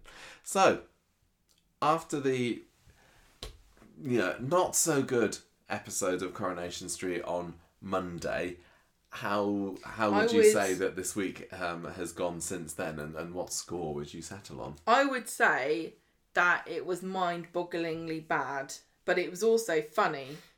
It was. We were just laughing our way through those hostage scenes. It was audaciously... Yeah. Whereas the Stephen story is supposed to be laughed at a little bit, this is supposed to be deadly serious life or death situation, and we were just laughing at her. Like, when she pulled the gun out, I was like, for fuck's sake. Honestly. Yeah, not happy. But it did get better from them. Wednesdays was particularly the strongest episode of the week. So what's your score that you're giving it, Gemma? It's hard because I had a good time being aghast at Mondays. I really, really did like Wednesdays. I thought it was brilliant. And then today's was just okay. But I'm mad about what happened with Spider, and I'm mad about Isabella. I feel that two characters left this week. And is Isabella coming back? It feels like a very unfinished story. I can't give it more than 3, because I really liked Stephen and the twist and what's happening with Tim and Elaine. So I'm going to give it 3 things floating in Stephen's tea. Okay, is it a little part from each of his bodies? A little bit of Leo, a little bit of Teddy, a little bit of Rufus. Delicious. Yeah. I'm going to go higher than this. Wednesdays, as I say, was obviously the better episode of the week. Mondays, less said about that, the better. And I'm mildly intrigued by this Aadi and Courtney storyline. I'm going to go 3.5 guys that Toyah's managed to keep alive out of 5. Character of the week wise. Ooh. Tough one. Are we going to go with our girl Toyah for sticking to her principles and not pining too much after Spider and letting him go, or are we stick it to the maniosa? Or is it Spider himself for being, the final chance that he gets? I'm not convinced that this person who has chosen his career over his long-term girlfriend is really the best one to go for. What are you thinking? I'm giving it to Stephen because he, again, entertained me the most this week. I was on the edge of my seat wondering what the heck was going to happen. Anything? Okay, fine. I might give it to Elaine because she finally is twigging. She's getting a bit more wind in her sails. She's getting a bit more fire in her belly, and she's standing up to Stephen because she's clocked him. So Stephen and Elaine are our character of the week. So. Oh, nice. Right, and that will do for this week's Street Talk. Let's move on. It's time for the news, and the first bit of news is... I've got news and rumours this week, Jem. Kabin related. It is Kabin-related news, and the Kabin, the best kind of Kabin news. When the Barbara Knox documentary was announced a few weeks ago, I was like, I only want one thing on this, and that is a reunion between Barbara Knox and Thelma Barlow, who played Mavis, and we got it this week. Even before the documentary out, September, but we got the best of sneak previews this week, because at the RHS Flower Show at Tatton Park this week, they had that reunion, and there were photos and videos and everything, and it was just all lovely, wasn't it? Oh, I loved it. I saw online that they had named a rose for Babs. Yeah, well they did, but they've not called it the Barbara Knox rose. They've called it the Gracious Lady, and maybe they just called it that, whatever, and Barbara's like, oh yes, that's me, they've named a rose after me, how delightful, thank you, I'll claim it. Don't tell her it's not her. Don't argue with her, because you won't win. No, you're not going to win against her. Yeah, they've named this rose the Gracious Lady. It's named after Barbara Knox for her 90th birthday. And the idea was they had this big presentation of it at Tatton Park for her 90th birthday. And and Thelma Barlow was there, Mavis. Thelma Barlow's going, where's my sodden rose? Well, you need to stay in the programme, love. You've been out of it for 25 years or so. Yeah. Oh, this is just fueling people begging lovely, for Mavis to come back. They both looked fab. Yeah, and Thelma's 94 now, but they look great together. Oh. It was just lovely seeing them really smiley and happy. I mean, Barbara says that she's been in touch with Thelma since she's left the show, so it wasn't like it was these two haven't had anything to do with each other. Talk to each other. It felt like, I can't remember what the story was, but when we had Anne Reid turning up at the Rovers for William Roach's documentary last year, it felt that they have not really seen much of each other for 60 years or so, 50 years. But this felt like, it's a one of many reunions, but it was so lovely to see. And I don't think we're going to have Mavis back, unfortunately. She said on numerous occasions she's got no interest in returning to the street. I guess she must have retired from acting a while back. She could do it though, couldn't she? She should do it. She really, really should do it. She wants that rose. But I don't think we're going to see Mavis again. But it was just so nice. So and Barbara gave a few quotes to the Manchester Evening News that was there about her rose. Saying, how would you feel if somebody, Gemma, you can answer this one. How would you feel if someone gave you the most beautiful gift you ever had? And it's happy. A rose. And it's a rose named after me. A rose named after you, the Gemma rose. It's not got my name. Yeah. If they had a rose and called it the Ranty Podcaster, would you be honoured by that? Wow, thanks. The big mouth bitch rose. I didn't call you that. I said the Ranty Podcaster. That's what you are. I want it to be called big mouth bitch. I want it to be like a very unpleasantly smelling rose that smells like dog wee and is really thorny and that nobody wants. But it's the most... You don't smell of dog wee. Beautiful. You are quite thorny sometimes. The most beautiful rose, like me. But when you get close to it, it's horrible. Like me. Well, Barbara Knox thought it was really amazing, very special. So, hopefully you'd feel that way too. I said I'd like it. On meeting up with Thelma, she said, it's been magnificent. She was the best partner I could have ever had. We were great friends. We were so fond of each other. We went everywhere together. Aww. We really were good friends as well as acting together so well. We've kept in touch over the years and thank God she looks so well. I'd love Mavis back, like a shot. So she, I wonder how much she said, look, do you want to come back? Do you want to come back? You should come back. I'm fed up with this show. She shouldn't. You come back and help me. Shouldn't try and force her if she's not interested, but... I don't think you can. And, would it really be that good? Not all comebacks and returns to Coronation Street are the most successful. But Thelma Barlow is a quality actress. I like to believe that we could make this work. So, to Jill Kerr, who is Blue Diamond's relationship manager, so that's the people who've been putting on this whole thing with the rose, says, we're delighted to be able to launch a rose with this very special and iconic lady. Obviously, it's the PR company of the rose business, or the rose business itself. They're not just a person who walks around going, have you got a name for that rose? Can I have it? Which link with, especially given the soap's northern roots, which link with those of the home of Friars Roses, which is only a stone's throw from RHS Tatton Park Flower Show in Knutsford. So a really nice businessy sounding quote from Jill Kerr there. And that's about it, apart from the fact that Sally Carman also managed to wangle herself a ticket. Rose? So she was there giving Barbara Knox a hug as well. And look out for it, because that documentary is coming in September, and then we'll be able to see, hopefully, a whole lot more of them. And maybe they will even ask on camera the question to Thelma Barlow, would you ever come back to Coronation Street? And she'd say, not bloody likely, love. I thought you were going to say, what rose would you like? What if somebody named a rose after you? What would it be called? I don't really know. They were not the only Coronation Street people who had a long awaited meet-up this week, because also on Instagram today. Can I just say? Sorry, you don't even let me. I want to we should get one of these roses. It's £22.99. Oh, that's not bad. It's available as a bare root from November, and it's got good disease resistance.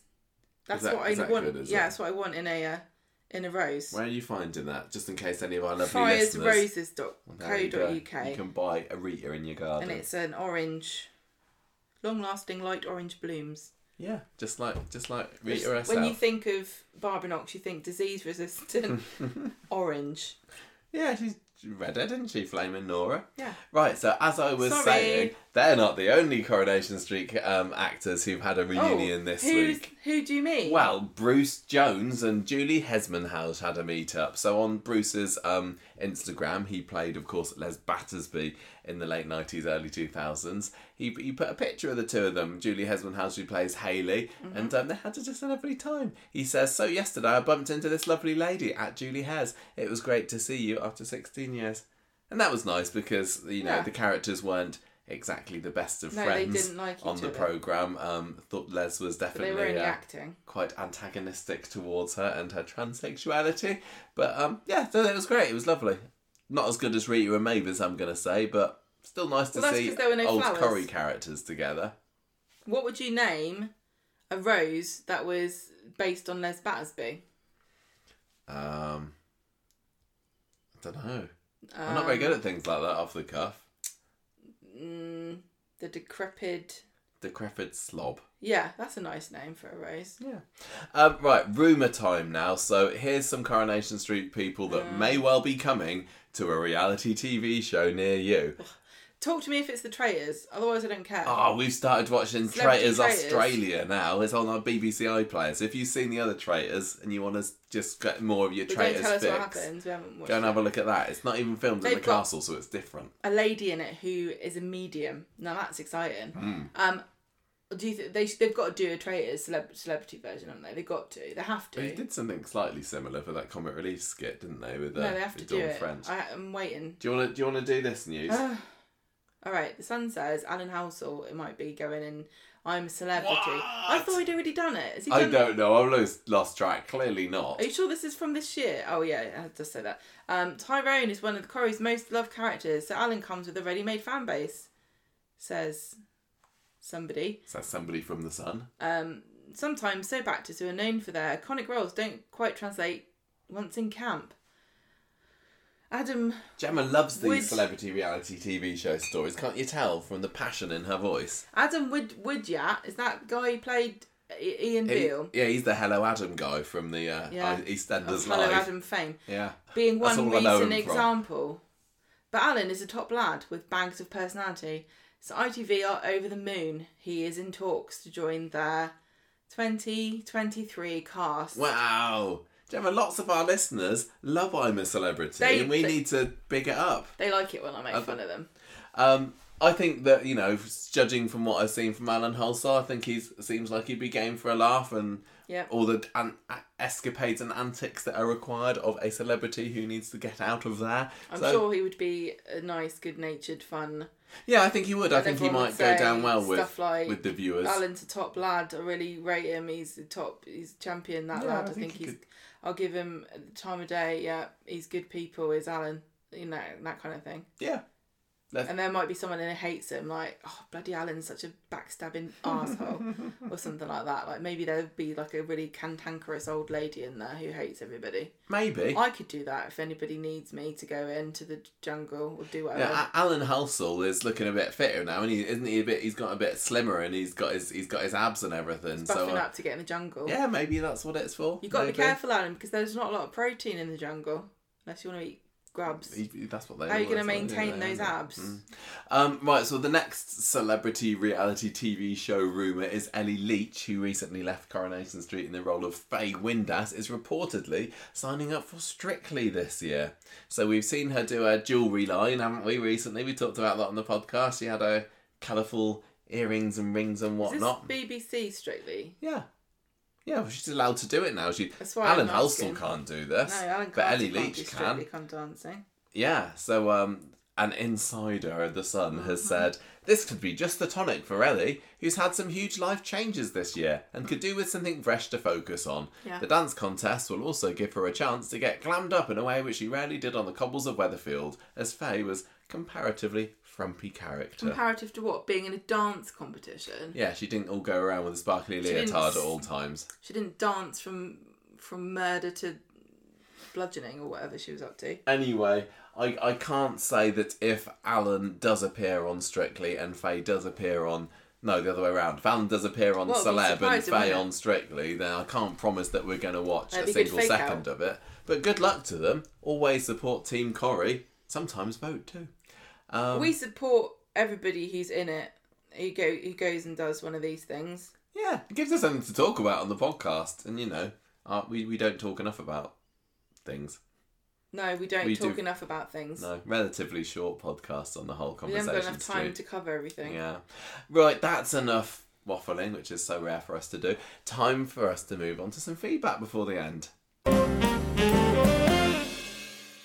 Feedback time. What do people on the Facebook group think about last week's Coronation Street? I'll tell you what, 3.4 out of 5 on average. Didn't get loads of votes this week. If you're on our Facebook group, what are you doing? There's flipping hundreds of you on there. Don't forget to vote in our poll. It's very, very important. This has got to be a democratic process. But among the people that did vote this week, we had Richard, who gave it 4 waggles of Kev's nunchucks out of 5. Liam, 3.5 cups of tea to stop Kirk feeling ropey in dry January. I think we missed that conversation last week, didn't we? No, we meant... Did you talk said about that? It wasn't funny. Oh yeah, well, and I said I'll say it again. It made me wasn't laugh. really funny. Jack, you know, I say that... You just did an accidental burp and this is ironic. Yes, I did actually, because he's given it 3 accidental farts, drawing Tai Chi out of 5. And I'll complain about the accidental fart happening in Coronation Street and thinking that their humour is a higher level than that, but I've got no qualms with voting it as my favourite out of the week. Because this podcast doesn't have as high standards as I hold Coronation Street to. We're the... Thank God we don't. Lowest of the low. Right, this one's an important email, Gemma, from Rachel, because we were asking about this quiz section last week, weren't we? You were trying to justify stealing my time and labour to make quizzes. How much time and labour did you spend on our quiz this week? Maybe 2 seconds. Rachel says, I like listening to the quiz segment because I like listening to Michael give himself points he didn't say. Yeah. That's right, Rachel. To prove my point as I'm typing this, Michael, you just gave yourself half a point. Yeah, Rachel knows you. We need a third-party independent adjudicator for all our quizzes each week, We need to train Aadi up to be able to do this. Adjudicator for our marriage. Do you reckon? That sounds like couples counselling. I don't know whether I'm like the idea. Can you imagine if we go into like a counselling session and they're like, oh hello, yeah, it's very nice to see you, Michael and Gemma. It's nice to see that you're coming to me to sort out your problems. So what is it that has brought you to me today? Well, we do a quiz, okay? I've got the answers here, and we're going to do it in front of you. We're going to record this for a podcast, so I'm going to ask him the questions, and you have to make sure he doesn't try to cheat, okay?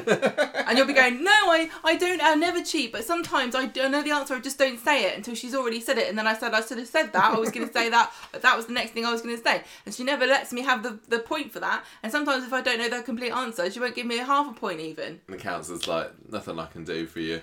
Cheating has split up yet another marriage. I think you should divorce.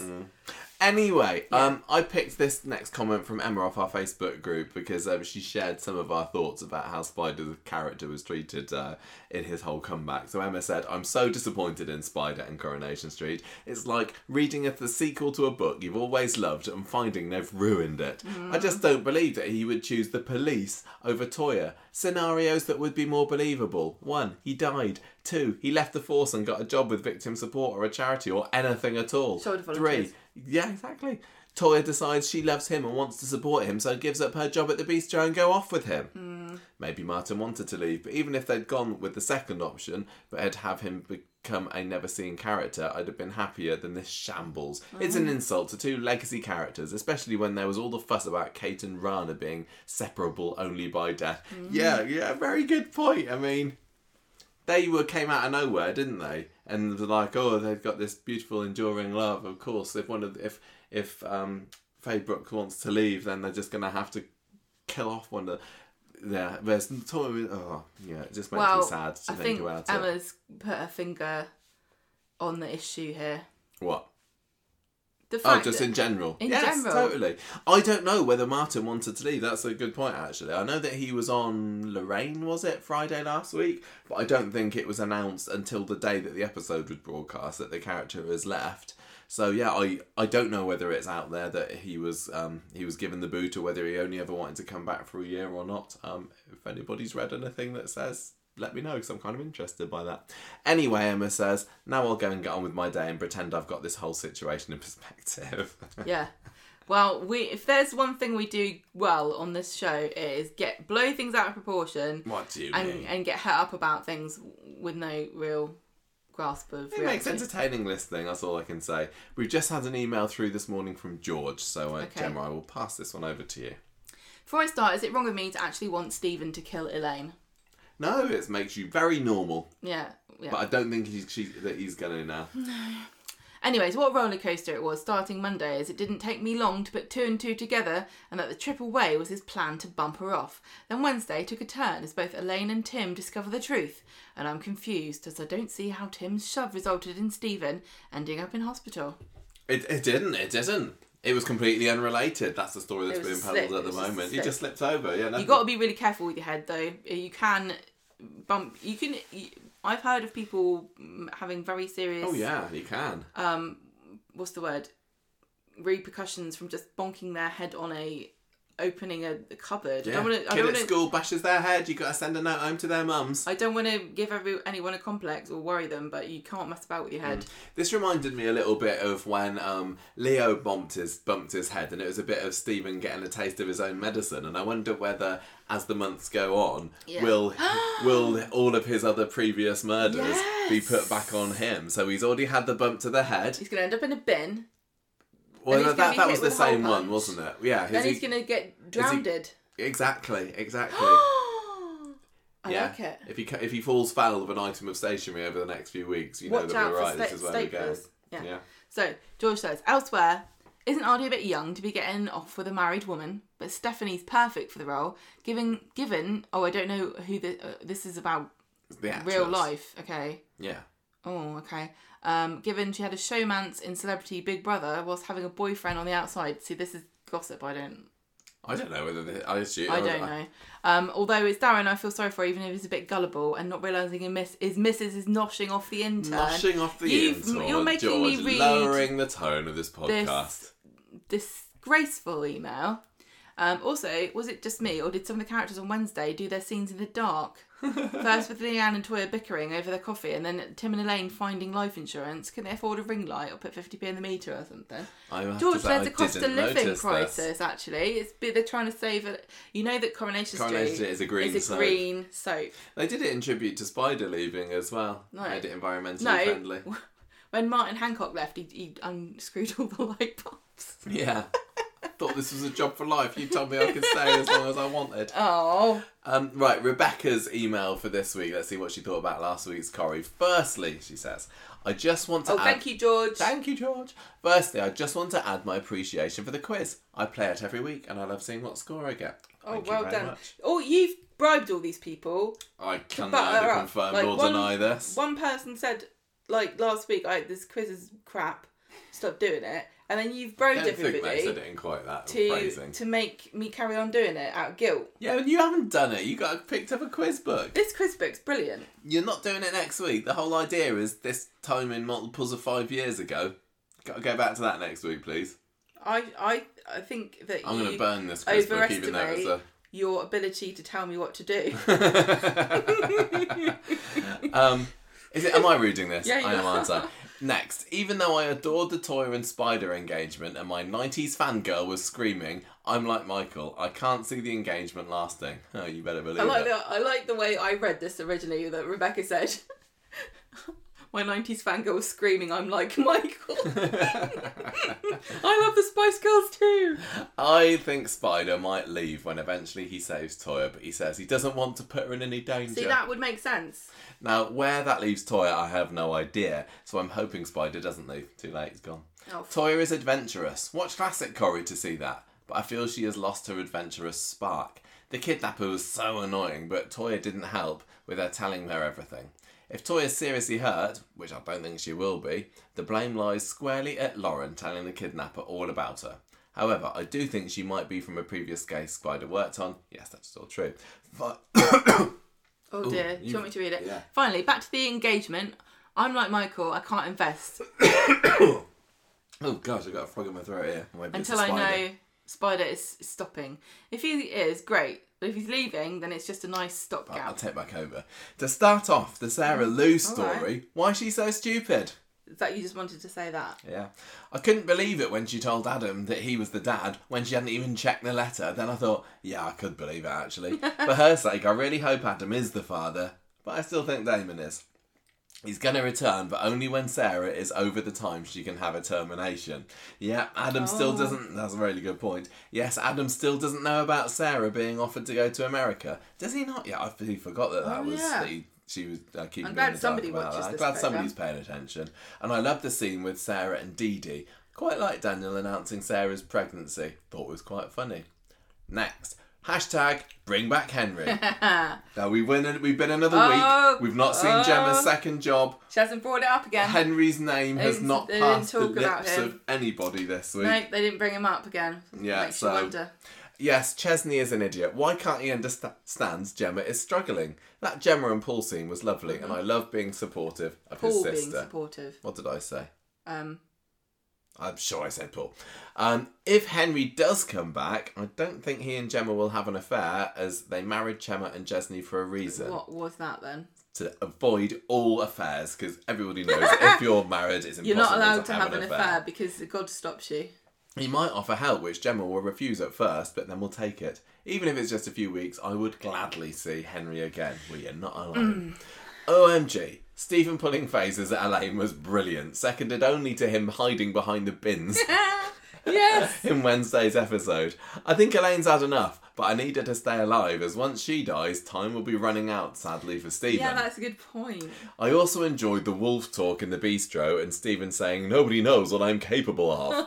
Max is an idiot hanging around with Lauren, especially now he knows she pretended to like him to try and get her dad off, which I totally understand. Yeah, we're kind of left in that situation still, aren't we? Like, Max is saying, oh, I support you, Sabrina. Well done for not going to your dad's hearing or sentences. Sorry, Lauren. Well done for not going to your dad's sentencing. But she still is kind of a baddie. She was conspiring with Reese to get Max to go and visit him. I don't trust her. No. Really, really don't. Anyway, he's so much better with Sabrina, Rebecca says. And yes, more Gav, please. Love the cute Nina and Asher scenes, and I believe nobody believing in Aadi will lead to something. Well, you see. I would also like Aadi and Amy together, but maybe not for a while, as Amy needs to get herself sorted with her counselling. And Deb was brilliant, as always. So Rebecca's character of the week was Stephen, and gave it 4 times. Stephen pulled faces at Elaine out of 5. Thanks, Rebecca. Great commentary. Yes, thank you, Over Rebecca. to you, Gemma. Okay, right, so we have Nancy. Is this the final email? I believe so. So, Nancy says, I was pleasantly surprised by Spider's wedding proposal to Toyah. I would have liked to have seen the woman get Toyah into the van. I can imagine that Toyah put up a fight and have liked to see more people concerned for her safety. I loved her screaming in the van because she's a fighter. I like the Coronation Street starting something different. Whoa, slow down. I could barely understand what you were saying then. I know it's near the end of the episode and everything. critiquing. Sorry, everybody. I thought that I was understandable, but obviously not. I love that Coronation Street is trying something different. We did get told off for talking too quickly. We did once time, didn't we? We can't do anything about it. It's like when I get the kids at school to read something out in front of everybody. You know, they had their Leavers service and that this week, and yeah, you got to speak slower than you think. I'm not a professional, I'm afraid. No, we've only been doing it. 11 years. Sarah. Like something different with Sarah, Louise and Adam. Sarah ripping up the letter from the hospital was brilliant. This way the audience and Sarah do not know who the father is for sure. I hope that when Damon comes back, Sarah, Lou and Adam put up a good fight. The Barlow and Platts get together was not as exciting as I was expecting. Gail didn't kick off enough. The best comments came from David and Tracy. I was disappointed that social services did not have more sympathy for Gemma, but I loved it when Jenny mentioned Henry's name. He is a wonderful character to bring back. I knew Kirk and Beth would get back together, and I was happy that Beth apologised to Gemma about reporting her. Oh yeah, there was all the stuff about Beth and Kirk last week. Thank goodness that's been swept away. I assume that at some point Gemma's going to get fined for her not having any qualifications or... I think, yeah, it is in the hands of the courts. What on earth are they going to do about that? Well, she's going to have to get her money from old Henry, isn't she? Well... Going to have to get her hands on that Newton and Ridley fortune. Well, Newton. So she says, they probably should have taken the Freshco sponsorship, but I noticed they do not speak about it. I hope Gemma does well with Henry's job and Chesney does not interfere. I don't think Gemma and Chesney would break up. They have the quads. Max was smart to realise that Lauren and Reese were just using him. This is going to be his redemption storyline. He'll drop Lauren when she starts to attack his family, or worse. I do wonder how Alia will feel about Lauren being around. I know Shona will definitely keep her eye on her. Yeah, does Alia know that Lauren's there? She'd have a fit, wouldn't she? She would have a fit. Next door to them, two of them up against her. She would kick right off, wouldn't she? Yeah, I like the idea that Lauren's going to do something to the Platts or something that will make Max see her for what she really is. I mean, there are lots of topics that you could sort of ask her about in the news just to gauge whether she's truly overcome her brainwashing, grooming from her dad. You know, like what do you think about the migrants who come over on boats and the RL&I rescue them? And if she says they should all be left to drown, especially the babies, then you know that she's a wrong one. Right. So Nancy says, I give this week's episode 3.5 Old Faithful Blankets out of 5. The character of the week is Stephen. I think the character of the week is Stephen every week. It can't, every week, Stephen. Stephen can't get up there right to the top. That would be... Stephen is the best character. What would you do if we found out that Stephen had overtook Pat Phelan for characters of the week? I don't know.